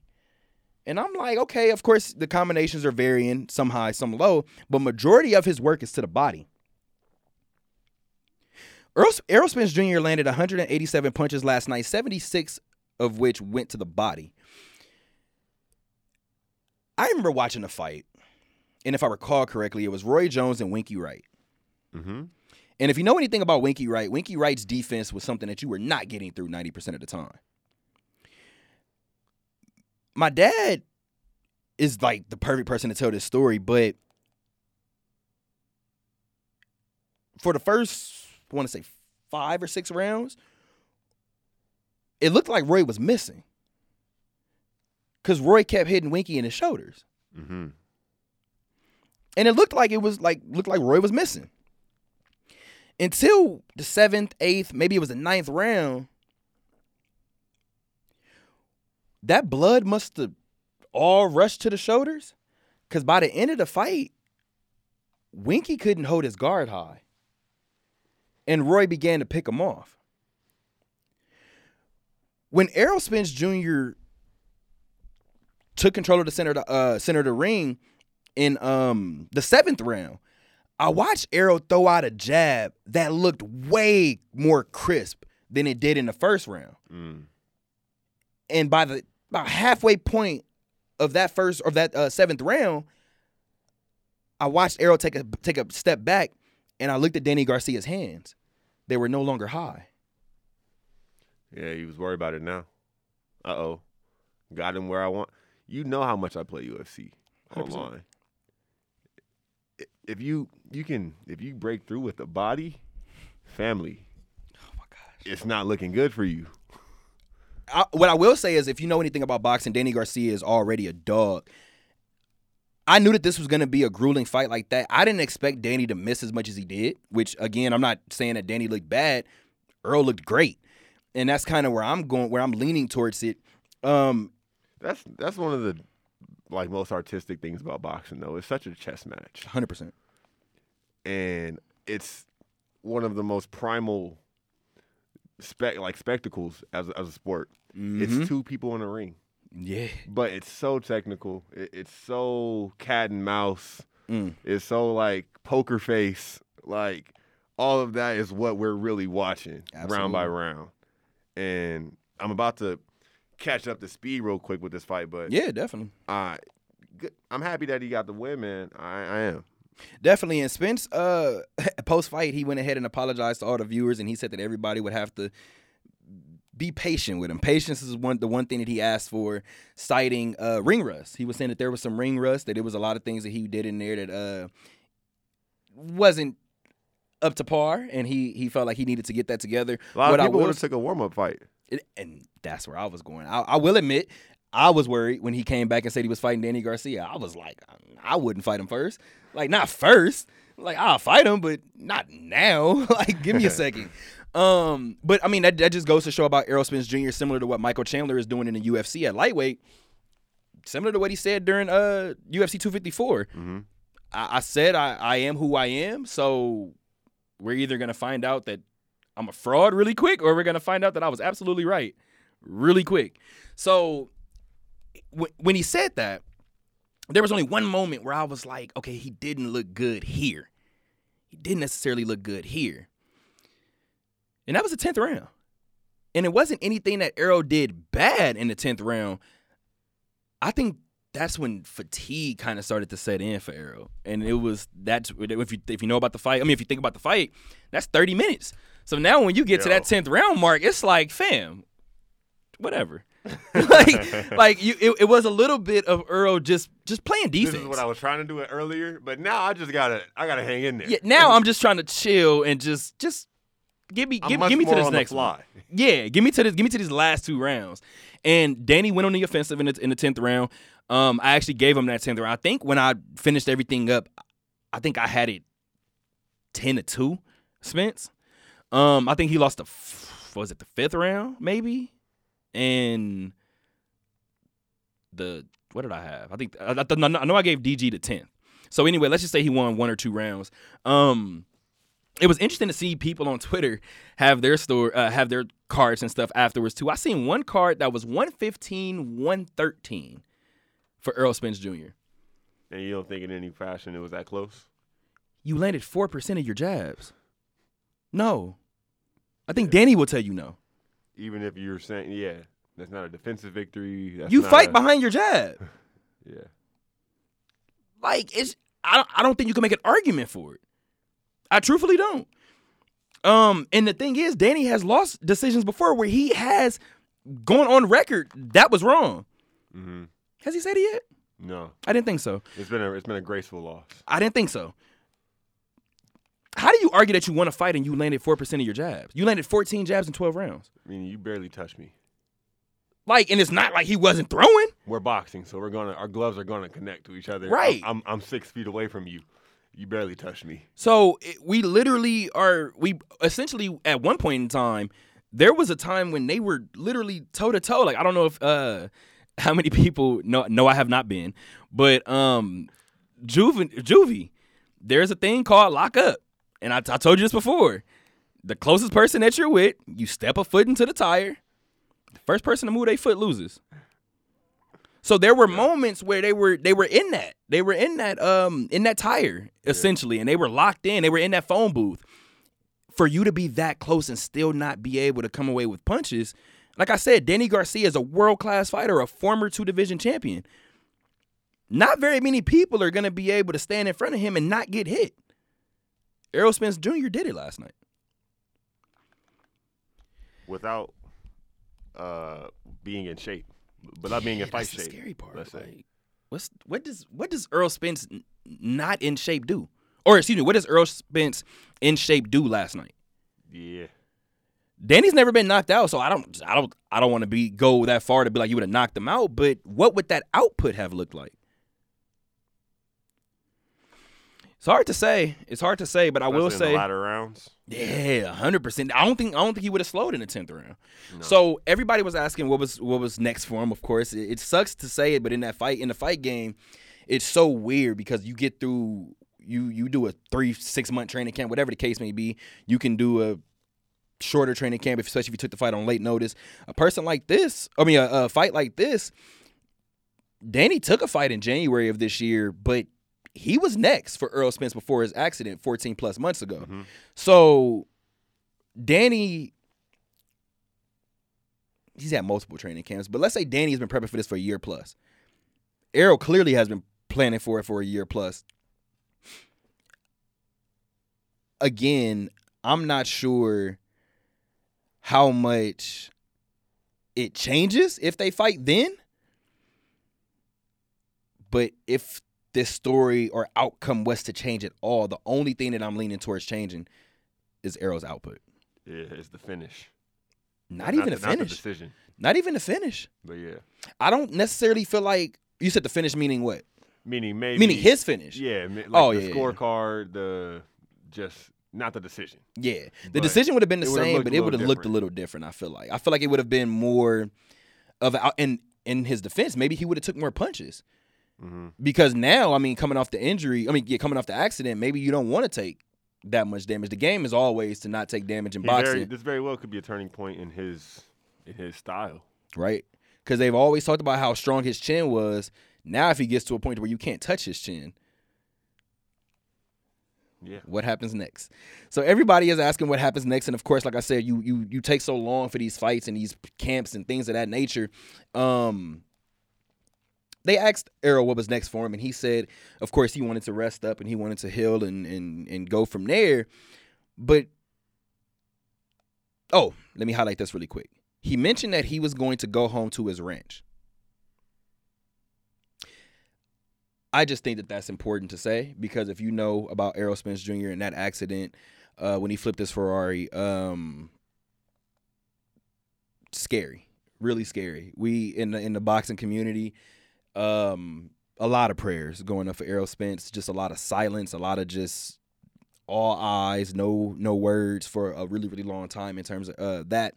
So it was great to hear him say that he was going to return home and go to his ranch and just relax and do a little bit of that because at 30 years old, he said that accident showed him what was important in life, which was spending time with family, just, creating memories that last much and of things of that nature. 100%. And just to imagine he went through that, I think October 10th. Something like, yeah. October 10th of 2019. I don't want to be wrong. It happened in October of 2019. So to know that he went from that to end his 2019 to come into a pandemic year, still be having to recover from that accident, just things of that nature. Mm-hmm. It was different to see, but of course everybody in boxing is calling for the super fight. They're calling for Errol Spence Jr. and Terrence Bud Crawford, who I have admitted I believe Bud Crawford is the pound for pound best fighter in the world. Yeah, that's where I'm at. I've said that before. I've said that for probably almost 2 years now. I would feel no ways if Errol Spence took one first before that. The question would be who, but yeah, that's the question. Who else is out there for him right now? And deserving, but or not, just take your time. I think they've been taking their time. Like that's the point. You ready to see it? I'm ready. I've been ready. So I'm ready to see what happens. Bud was actually in the building. Bud coming off of a 4th round TKO victory over Kell Brook last month. Bud is 37-0 with 27 knockouts. Spence is now 27-0 with 21 knockouts. Who knows what happens? Who knows if it works? If it doesn't work? I do think it was interesting to see this, though, during the press conference for Danny Garcia and Errol Spence Jr. What the first question went to Danny G, and they said, you've been calling Errol out for 2 years, whatever the case may be. You've been waiting for this moment. You finally get to put your hands on him, whatever. Like, what's your thought process now? Before Danny even had the chance to answer the question, Errol grabbed the mic and was like, hold on, wait a minute. He can answer that. That's cool, but we not finna push this narrative that people been calling me out for 2 years. Ain't nobody called me out for 2 years. Like, we gonna have to dead that. He said, hey, relax. He was like, we gonna have to dead that. He was like, it's been maybe a year. And Danny Garcia, when he started speaking, he was like, right. When Danny Garcia started talking, he was like, yeah, I called him out a year. Well, yeah, almost a year ago now. So I was like, yeah, and Errol was right. And it was accepted. Errol was right. Because he was like, hold on, fam. We can push the narrative. Ain't nobody been calling me out for 2 years. Nobody has said my name for 2 years. So I said all of that to say, Bud's been saying it for a year, right? So my whole thing is based on Errol. So I'm not saying he's scared, but I'm saying he's not going to let Bud call him out for 2 years is my point. Yeah. So that fight has to happen next is where I'm going. All signs will indicate that. And probably 2021. If it doesn't, of course, in 2021. Who am I pointing the finger at? But probably, yeah. I don't know who I'm pointing the finger at if it doesn't work. Most people are going to point the finger at Bob Arum because it's the most famous name, and Bob Arum didn't get Pacquiao Crawford to happen. So I'm sure a lot of people are going to feel like if it doesn't happen, it's Bob Arum. But again, who knows? I know one person who does not like Bob Arum, and that's Dana White. Good gosh, man. Dana don't never let Bob Arum get away with nothing, bro. Like, Bob Arum can't breathe around Dana. Before we get into mixed martial arts and a crazy middleweight main event last night between Marvin Vettori and Jack the Joker Hermanson, let me give you guys a quick little update of the scores from around the NFL. Did we have any other games conclude from this morning? No. We had a couple. Yeah, because Minnesota and Jacksonville are in overtime. 5 minutes remaining in overtime. And it would be so ugly. You said tied up 24. It'd be so ugly if this game ends in a tie. Yeah, the Vikings would love to pull one out and keep their playoff chances alive. I hope they don't. Jacksonville has no incentive to win. Hey, shout out to Sam Gordon, who is from Minnesota. Shout out, Sam. There we go. Good luck with your season. Shout out, y'all. Tie with the Jags. Sorry about that. The Miami Dolphins did come away with a 19-7 win over the Cincinnati Bengals, and then the Titans made it as close as they could. Well, I shouldn't say close as they could, but they made it as tight as they could, I should say. Yeah. They did score 14 unanswered points in that fourth quarter, which brings their second half total to 28-3. But Baker was carving them up so bad in the first half that 3 points took them to 41. So the Browns hang 41 on the Titans, and that Titans was supposed to be a team that was led by a great defense, right? Somewhat. Baker Mayfield just put up 41 in Nashville, and now the Browns are 9-3. When's the last time the Browns had a winning season? Well, 2020 is now your answer. Oh, I think that locked them into the playoffs. It might have. Not clinched. Oh, officially. Pittsburgh. Never mind. But in terms of the AFC, they're it's looking good. It's looking good for sure. So we'll see what happens the rest of the way through. Just give you guys a quick little update on the 1 o'clock games. The two 125 games that have started are both scoreless. The Eagles are visiting the Packers in Lambeau Field, and the New England Patriots have the ball with over 10 minutes to go from SoFi Stadium against the Chargers. Go ahead back to the other 1 o'clock games. I think it's only 2 of them. Yeah. So the Rams are down in Arizona 7-0 to the Cardinals. That game has under 6 minutes to go in that first quarter. And then the last 1 o'clock game for today, we have the Seahawks with a 3-0 lead over the Giants in Seattle. That game has about 4 minutes to go in that first quarter. Colt McCoy. You know what's funny? I'll say this real quick because my dad is going to laugh. Go ahead. I forgot which Madden this was. This was like Madden 16, 17. Who cares? And me and my dad was playing random teams. And I got the Washington football team. So I was like, okay, cool. This is dope. I'm lit. I know my defense. I got some highlighters on my defense. I think this is when Deshaun Golson might have been there. So I was like, okay, cool. I got something. First thing I thought about was, I don't know what they have on the offensive end. Like, I don't know who my quarterback is. Man, the game started. My dad was whoever he was. I was like, fam, I got Kirk Cousins? My dad just looked at me and laughed, and I started Colt McCoy. So every time I see Colt McCoy, I kind of laugh, but it's like, fam, on Madden, when I had Kirk Cousins starting, I was like, give me Colt. I'll figure the rest out. I think I won that game with Colt, by the way, too. So let's go ahead and break this down really quick. You guys have been with us since the 12 o'clock hour, so we appreciate you guys. We're over an hour and a half in straight through. This is something similar that we do. This is something regular for us.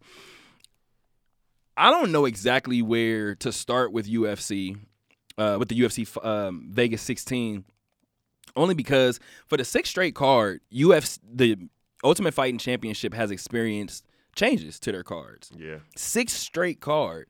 And Dana White said something that was, it sounds crazy to say, but it was profound because it was so simple. We talk about it all the time, and like one of the keys in journalism is don't end your story. And everybody's like, what? And they're like, don't end your story. Like, you don't need to wrap up your story by saying UNLV looks to avoid a 0-5 start with da-da-da-da. If you're done telling your story, just don't write anymore. Yeah. Just be done. So I say all of that to say you don't need to say the most, like you don't need to do the most for it to be the most profound thing. And that's what I mean when I say that. Dana White said one thing this week that told the story. He said his goal is to just get through 2020. I said, fam, not that we think this pandemic is going to stop come January 1st, but I feel him. At this point, 2020 has been one of those years. It's just like, just get through it. Just get through it alive and healthy. Whoever can fight at this point. We'll worry about shaking things up next year. Mm-hmm. Like right now, we're just trying to close this year out without any more drastic changes. So I feel him on that regard. Here's the deal. Marvin Vettori was one of the changes, but he was supposed to fight next week. Yeah. He was supposed to fight Jacare next week. And I have so many questions like for fighters. I see why Joe Rogan does his MMA show version or portion of the Joe Rogan Experience. Definitely gave us a blueprint for something. I think it's interesting that he does that because if you ever watch the Joe Rogan podcast, the Joe Rogan Experience, it's about conspiracy theories, aliens, weed, sex. Like, it's just random stuff. Yeah. And then he brings on mixed martial artists, and then it's like, boom, now we're in a fight bag. Now we're talking about this. We're talking about omoplatas. We're talking about different stuff now. I like that balance that Joe provides. So in seeing that, he gets you into the mind of a fighter. And just different minds, clearly different fighters, they do it different ways. I thought it was dope that Marvin Vettori said that Dana White eliminated a week of misery for him. And I was like, he eliminated a week of misery by moving you up a fight? And I was thinking about it, and Paul Felder said that he understands exactly what he means. If another 7 days go by, all that gives me is 7 days to think more. Mm-hmm. All that gives me is 7 days to have to balance my weight. To train more, yeah. It's like, fam, at this point, just if I could go now, let's just go now. Yeah. So that's what Marvin Vettori did. Marvin Vettori stepped in after Jack the Joker, and let me say his nickname because it's important. Marvin Vettori's nickname is the Italian Dream. And I'm saying that because you guys will be hearing that a lot more in the coming years in mixed martial arts, trust me. I've been watching for like a year and a half, I want to say, and I've been saying for the longest, when he gets up there, somebody's gonna have a problem if they're holding that belt. Yeah, and I was a fan of Hermansson as well. Mm-hmm. So, and he made me a fan. And this was for sure one of the fights that I was geeked to see, only because if you look at the original fight, it was Jack Hermansson and Darren Till. Once I saw Darren Till and Robert Whittaker go at it, and knowing that Darren Till had tore his ACL, and they continued to do what they did, I couldn't wait to see this. Yeah, that was so. Injury kept him out. Kevin Holland steps in to replace him, and I'm thinking, okay, now if Jack want to take him to the ground, we'll see if he can control him on the ground. But Kevin is somebody who's gonna he gonna try to sling him with you on the feet for a little bit. Yeah. So I was like, this should be another little exciting, like jam-packed fight. If you're not a mixed martial arts fan, you may learn some names with this fight. And then there was a positive test for Kevin, for a positive COVID test for Kevin. Do you feel for Jack? 100%. Yeah, 100%. It's tough when you're training for sure. Who knows who, and eventually you get somebody that you got to be on your A game for, right? And you would have loved the opportunity to train for, but you got the bag 7 days away. And I've said it before too. Darren Till fights like Conor McGregor. He fights behind that left hook, so he has it kind of low and he kind of hides it. But when he pops it out, it's fast, it's quick. Oh yeah, and you're like, whoa. That's clearly not enough time to restructure a game plan. Right, but here's my only reason why I mentioned that is because Darren stalks, but he looks for precision shots still. Mm-hmm. Marvin Vettori stalks, but I'm throwing. I'm throwing the entire time. So I feel like that's where I feel for him because you don't know if you're going to be the aggressor and then maybe let's say Darren Till, you were going to wait. Maybe you're going to wait it out. Maybe the first round was going to be not too much action. Now, Kevin Holland, I'm pushing the pace. This is a young guy. I'm pushing the pace. And then you get Marvin Vettori, and maybe you have to switch it again. Maybe you go back to not pushing the pace. So I feel for him in that regard, not knowing whether to start fast or start slow based on his opponent, because Marvin Vettori is going to walk forward. Doesn't matter what you throw at him, he's going to walk forward. So that's what happened. Marvin Vettori did walk forward. Here's the deal. Based on what you just said, I don't know what Jack expected, because that first round had me thinking. I actually said it during the first round. I said, this is an insane pace. Yeah. And I said it right after. I was like, this ain't going the distance. Yeah. Ain't no way. This will end before the third round. Vettori actually stated, he was like, yeah, I was pretty tired in the third. I dug deep in the fourth and the fifth. See, that's why. That's why, because he said it during the post-fight interview too, that I forgot he was cursing, so it was on ESPN too, so they had to bleep out certain things. He was like, yeah, like I caught him with one in the first and I dropped him. He was like, I thought I finished him. And then he seen him look real confused, and he was like, dude, he's just so damn tough. Yeah. He said, I had him. He said, I thought it was over. He said, that's why I went for the guillotine. He said, and then when he kept moving, he was like, I don't know, man. This guy is tough. And then he said, of course, like the second round went. But here's where I wanted to mention, or here's why I wanted to give Jack his flowers. The second round, Jack came out and was the aggressor.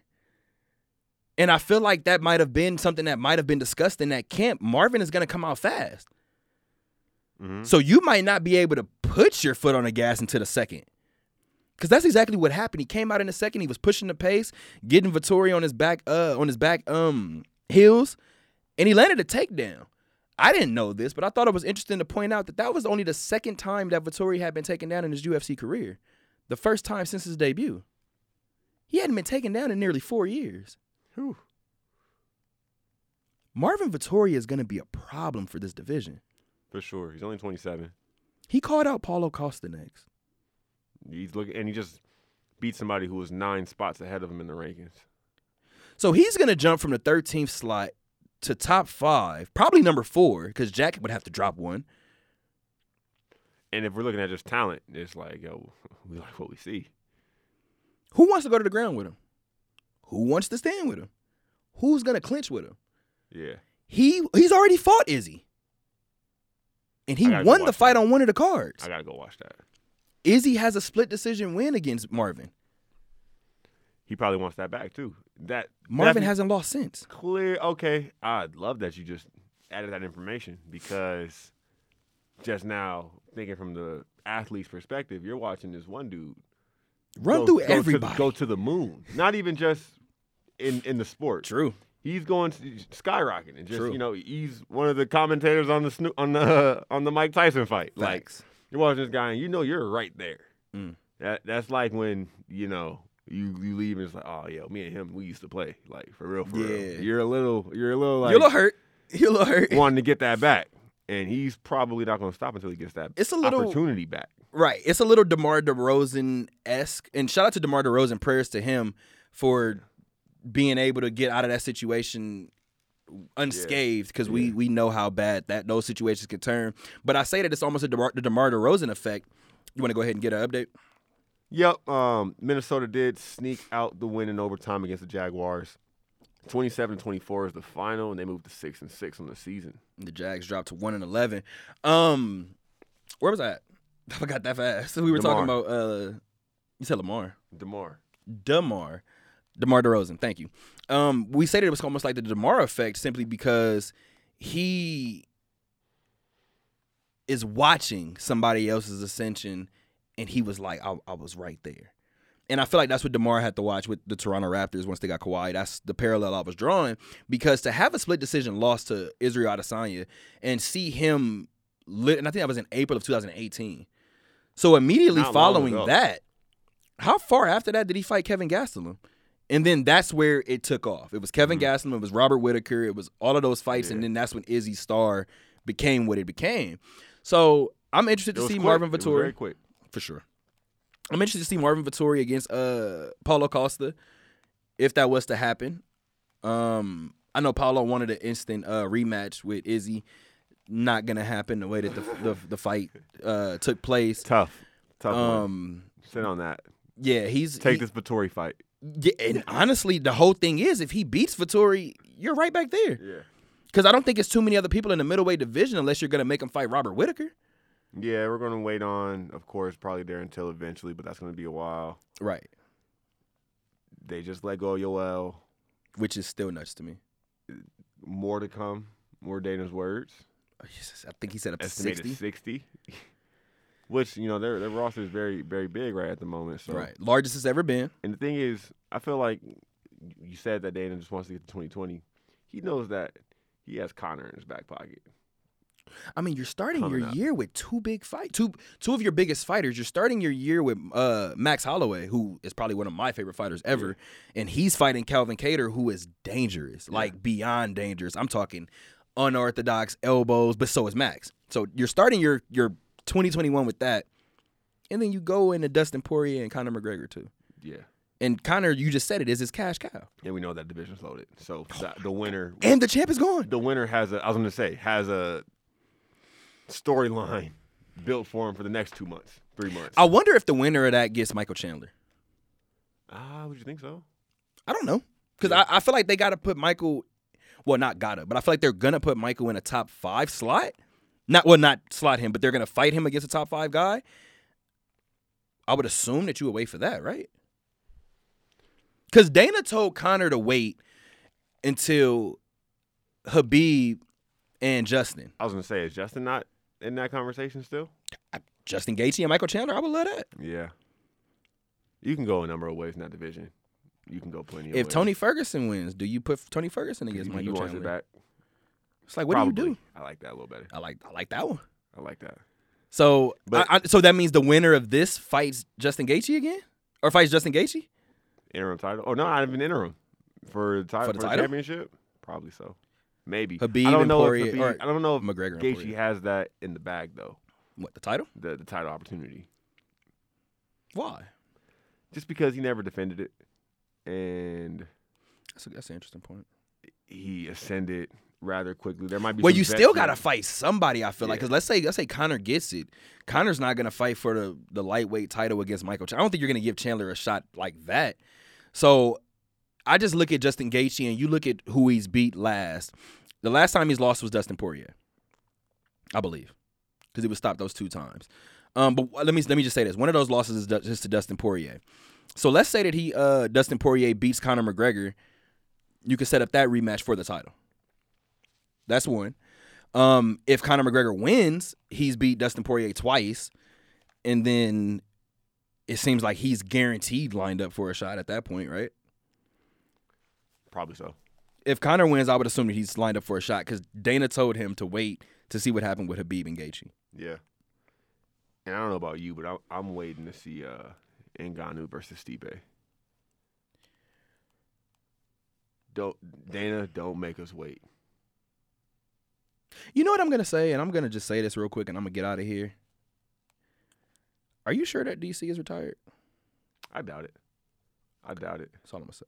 Because I think, as funny as it is, the commentating that happened Just the night because of it doesn't take much to come out of retirement and fight. Well, I You feel just like need the last estrogen fight and the matters position. too. Yeah.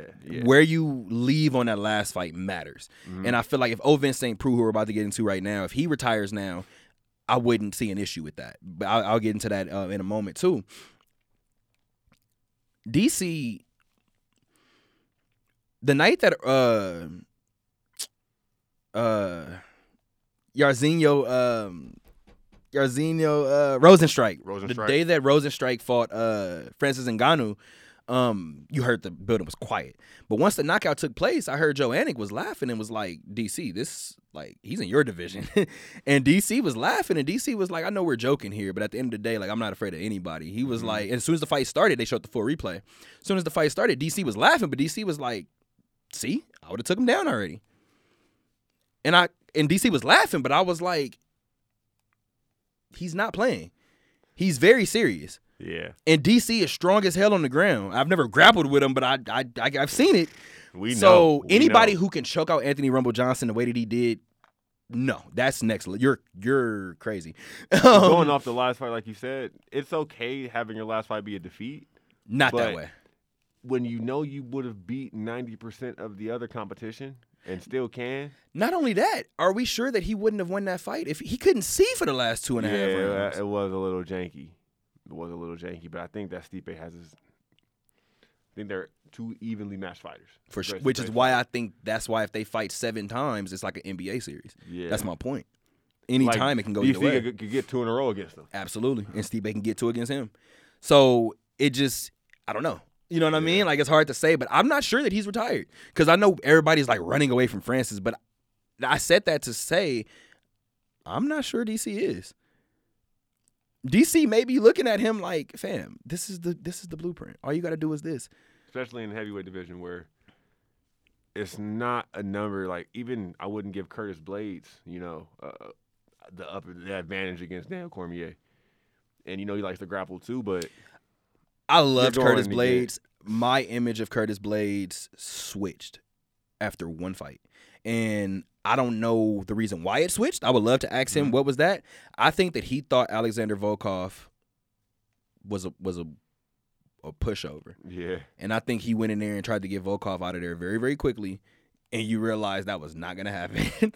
And I ain't got nothing else in my bag. Right. And I think that fight just made him look so bad, even though it was a win, because he looked like he exhausted everything. Yeah, we saw what you got. Yeah. So it was just like a lot of people, I feel like a lot of because he wanted a title shot right after. And I think Dana White said verbatim, like, he's going to have to relax. He's going to have to wait. After that performance, no. And I thought it was kind of interesting because I was like, Dana don't. Yo, Dana's such an asshole. But Dana is what we love in media. He's real, though. Because he's going to answer your question. He's not going to leave it up to chance. Yeah. Dana said no. Dana said Curtis Blades will not have the title shot next. And his whole thing was like, after that performance, he said it. So I do feel like with Dana White, sometimes you got to be careful with your fighters because you're selling that ticket still. So if I remember that and I want to buy a Curtis Blades fight, I'm going to look at you and be like, well, damn, you did say that performance was trash. So I just feel like you got to be careful with that. But at the same time, too, Dana White looks like a person that doesn't care. So there's always that. So speaking of that main event, they put up the most significant strikes in middleweight history. I think it was 286 significant strikes, or 226 combined significant strikes. It was 200 and something. I don't know why I don't have my notes in front of me. I thought I did. Actually, I might have my notes. But anyway, they did end up with the most significant strikes in UFC history, and they beat Robert Whittaker and Yoel Romero by 9 strikes, I believe it was. They had 286 combined significant strikes as a unit. They got some people that can feed Vettori in that division. You said feed Vettori?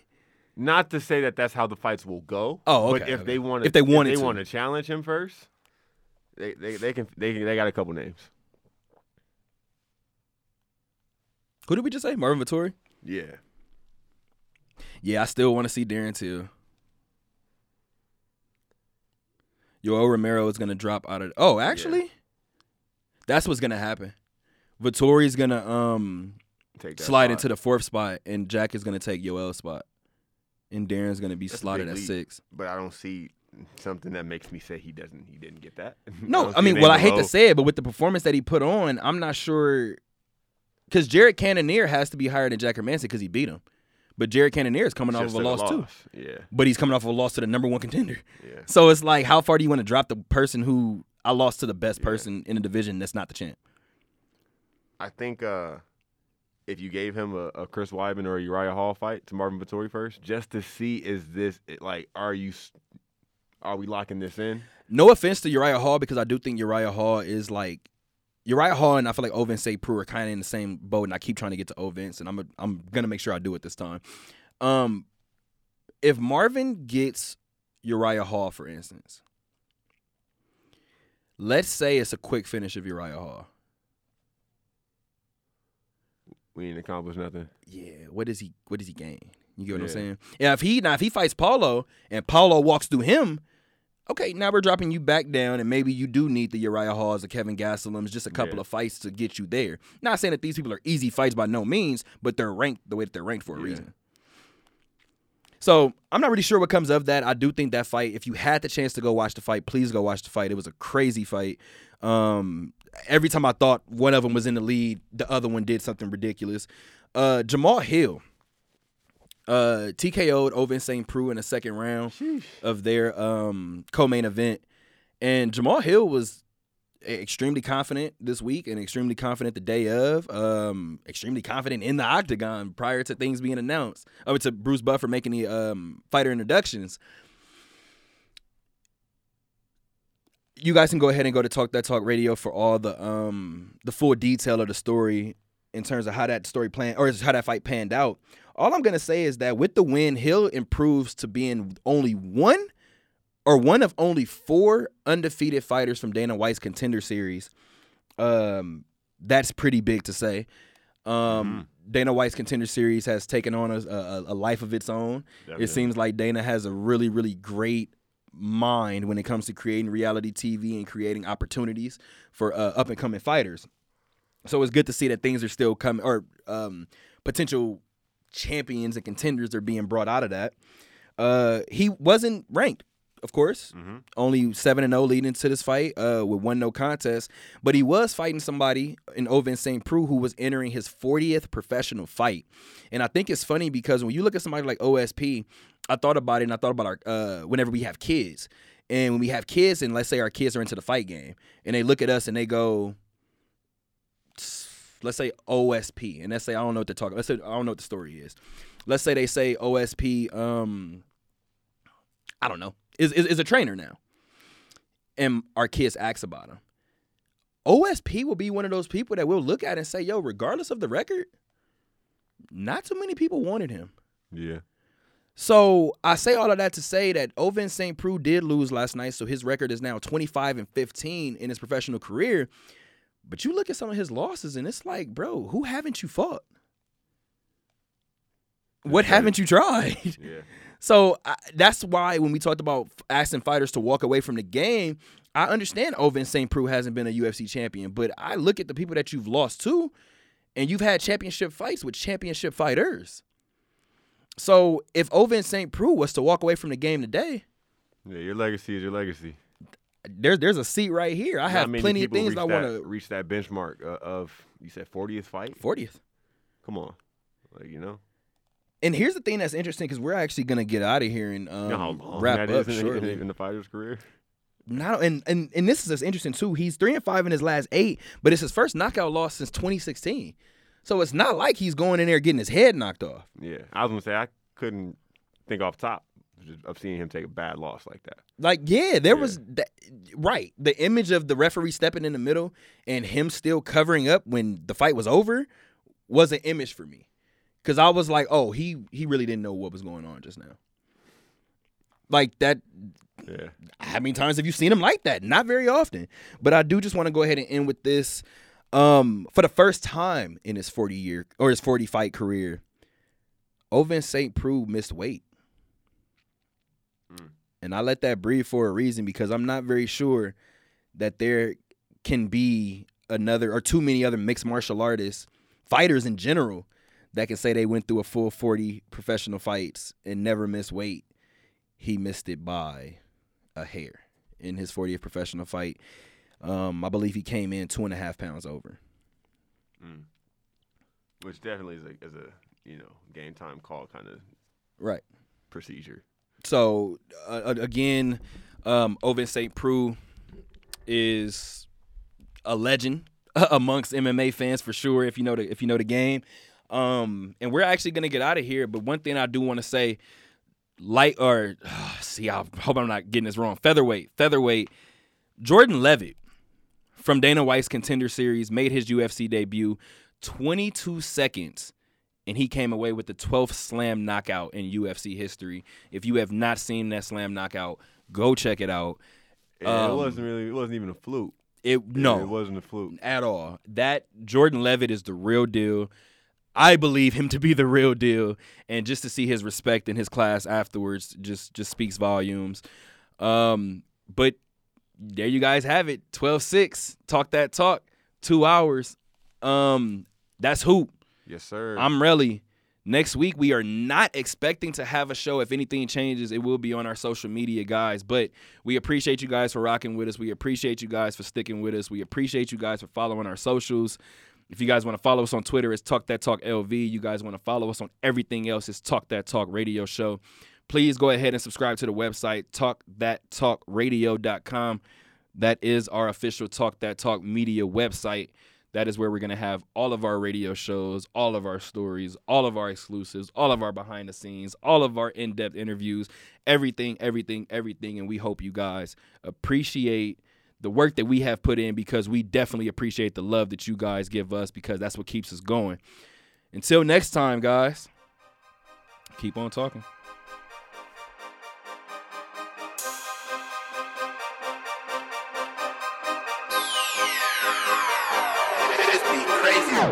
We talk the talk, from the shots that's called to the tomahawks, to the league boss and the ones who lost. Give it to me once, I don't drop the ball. To the home runs that was out the park. Kershaw when I'm pitching off. Kobe to Howard, he looking soft. LA Rams in the city, y'all. You like that. Kirk Cousins back, long bomb to D-Jacks. Got special guests, got breaking news, got what's new if you need that. Watch me speak like Ali.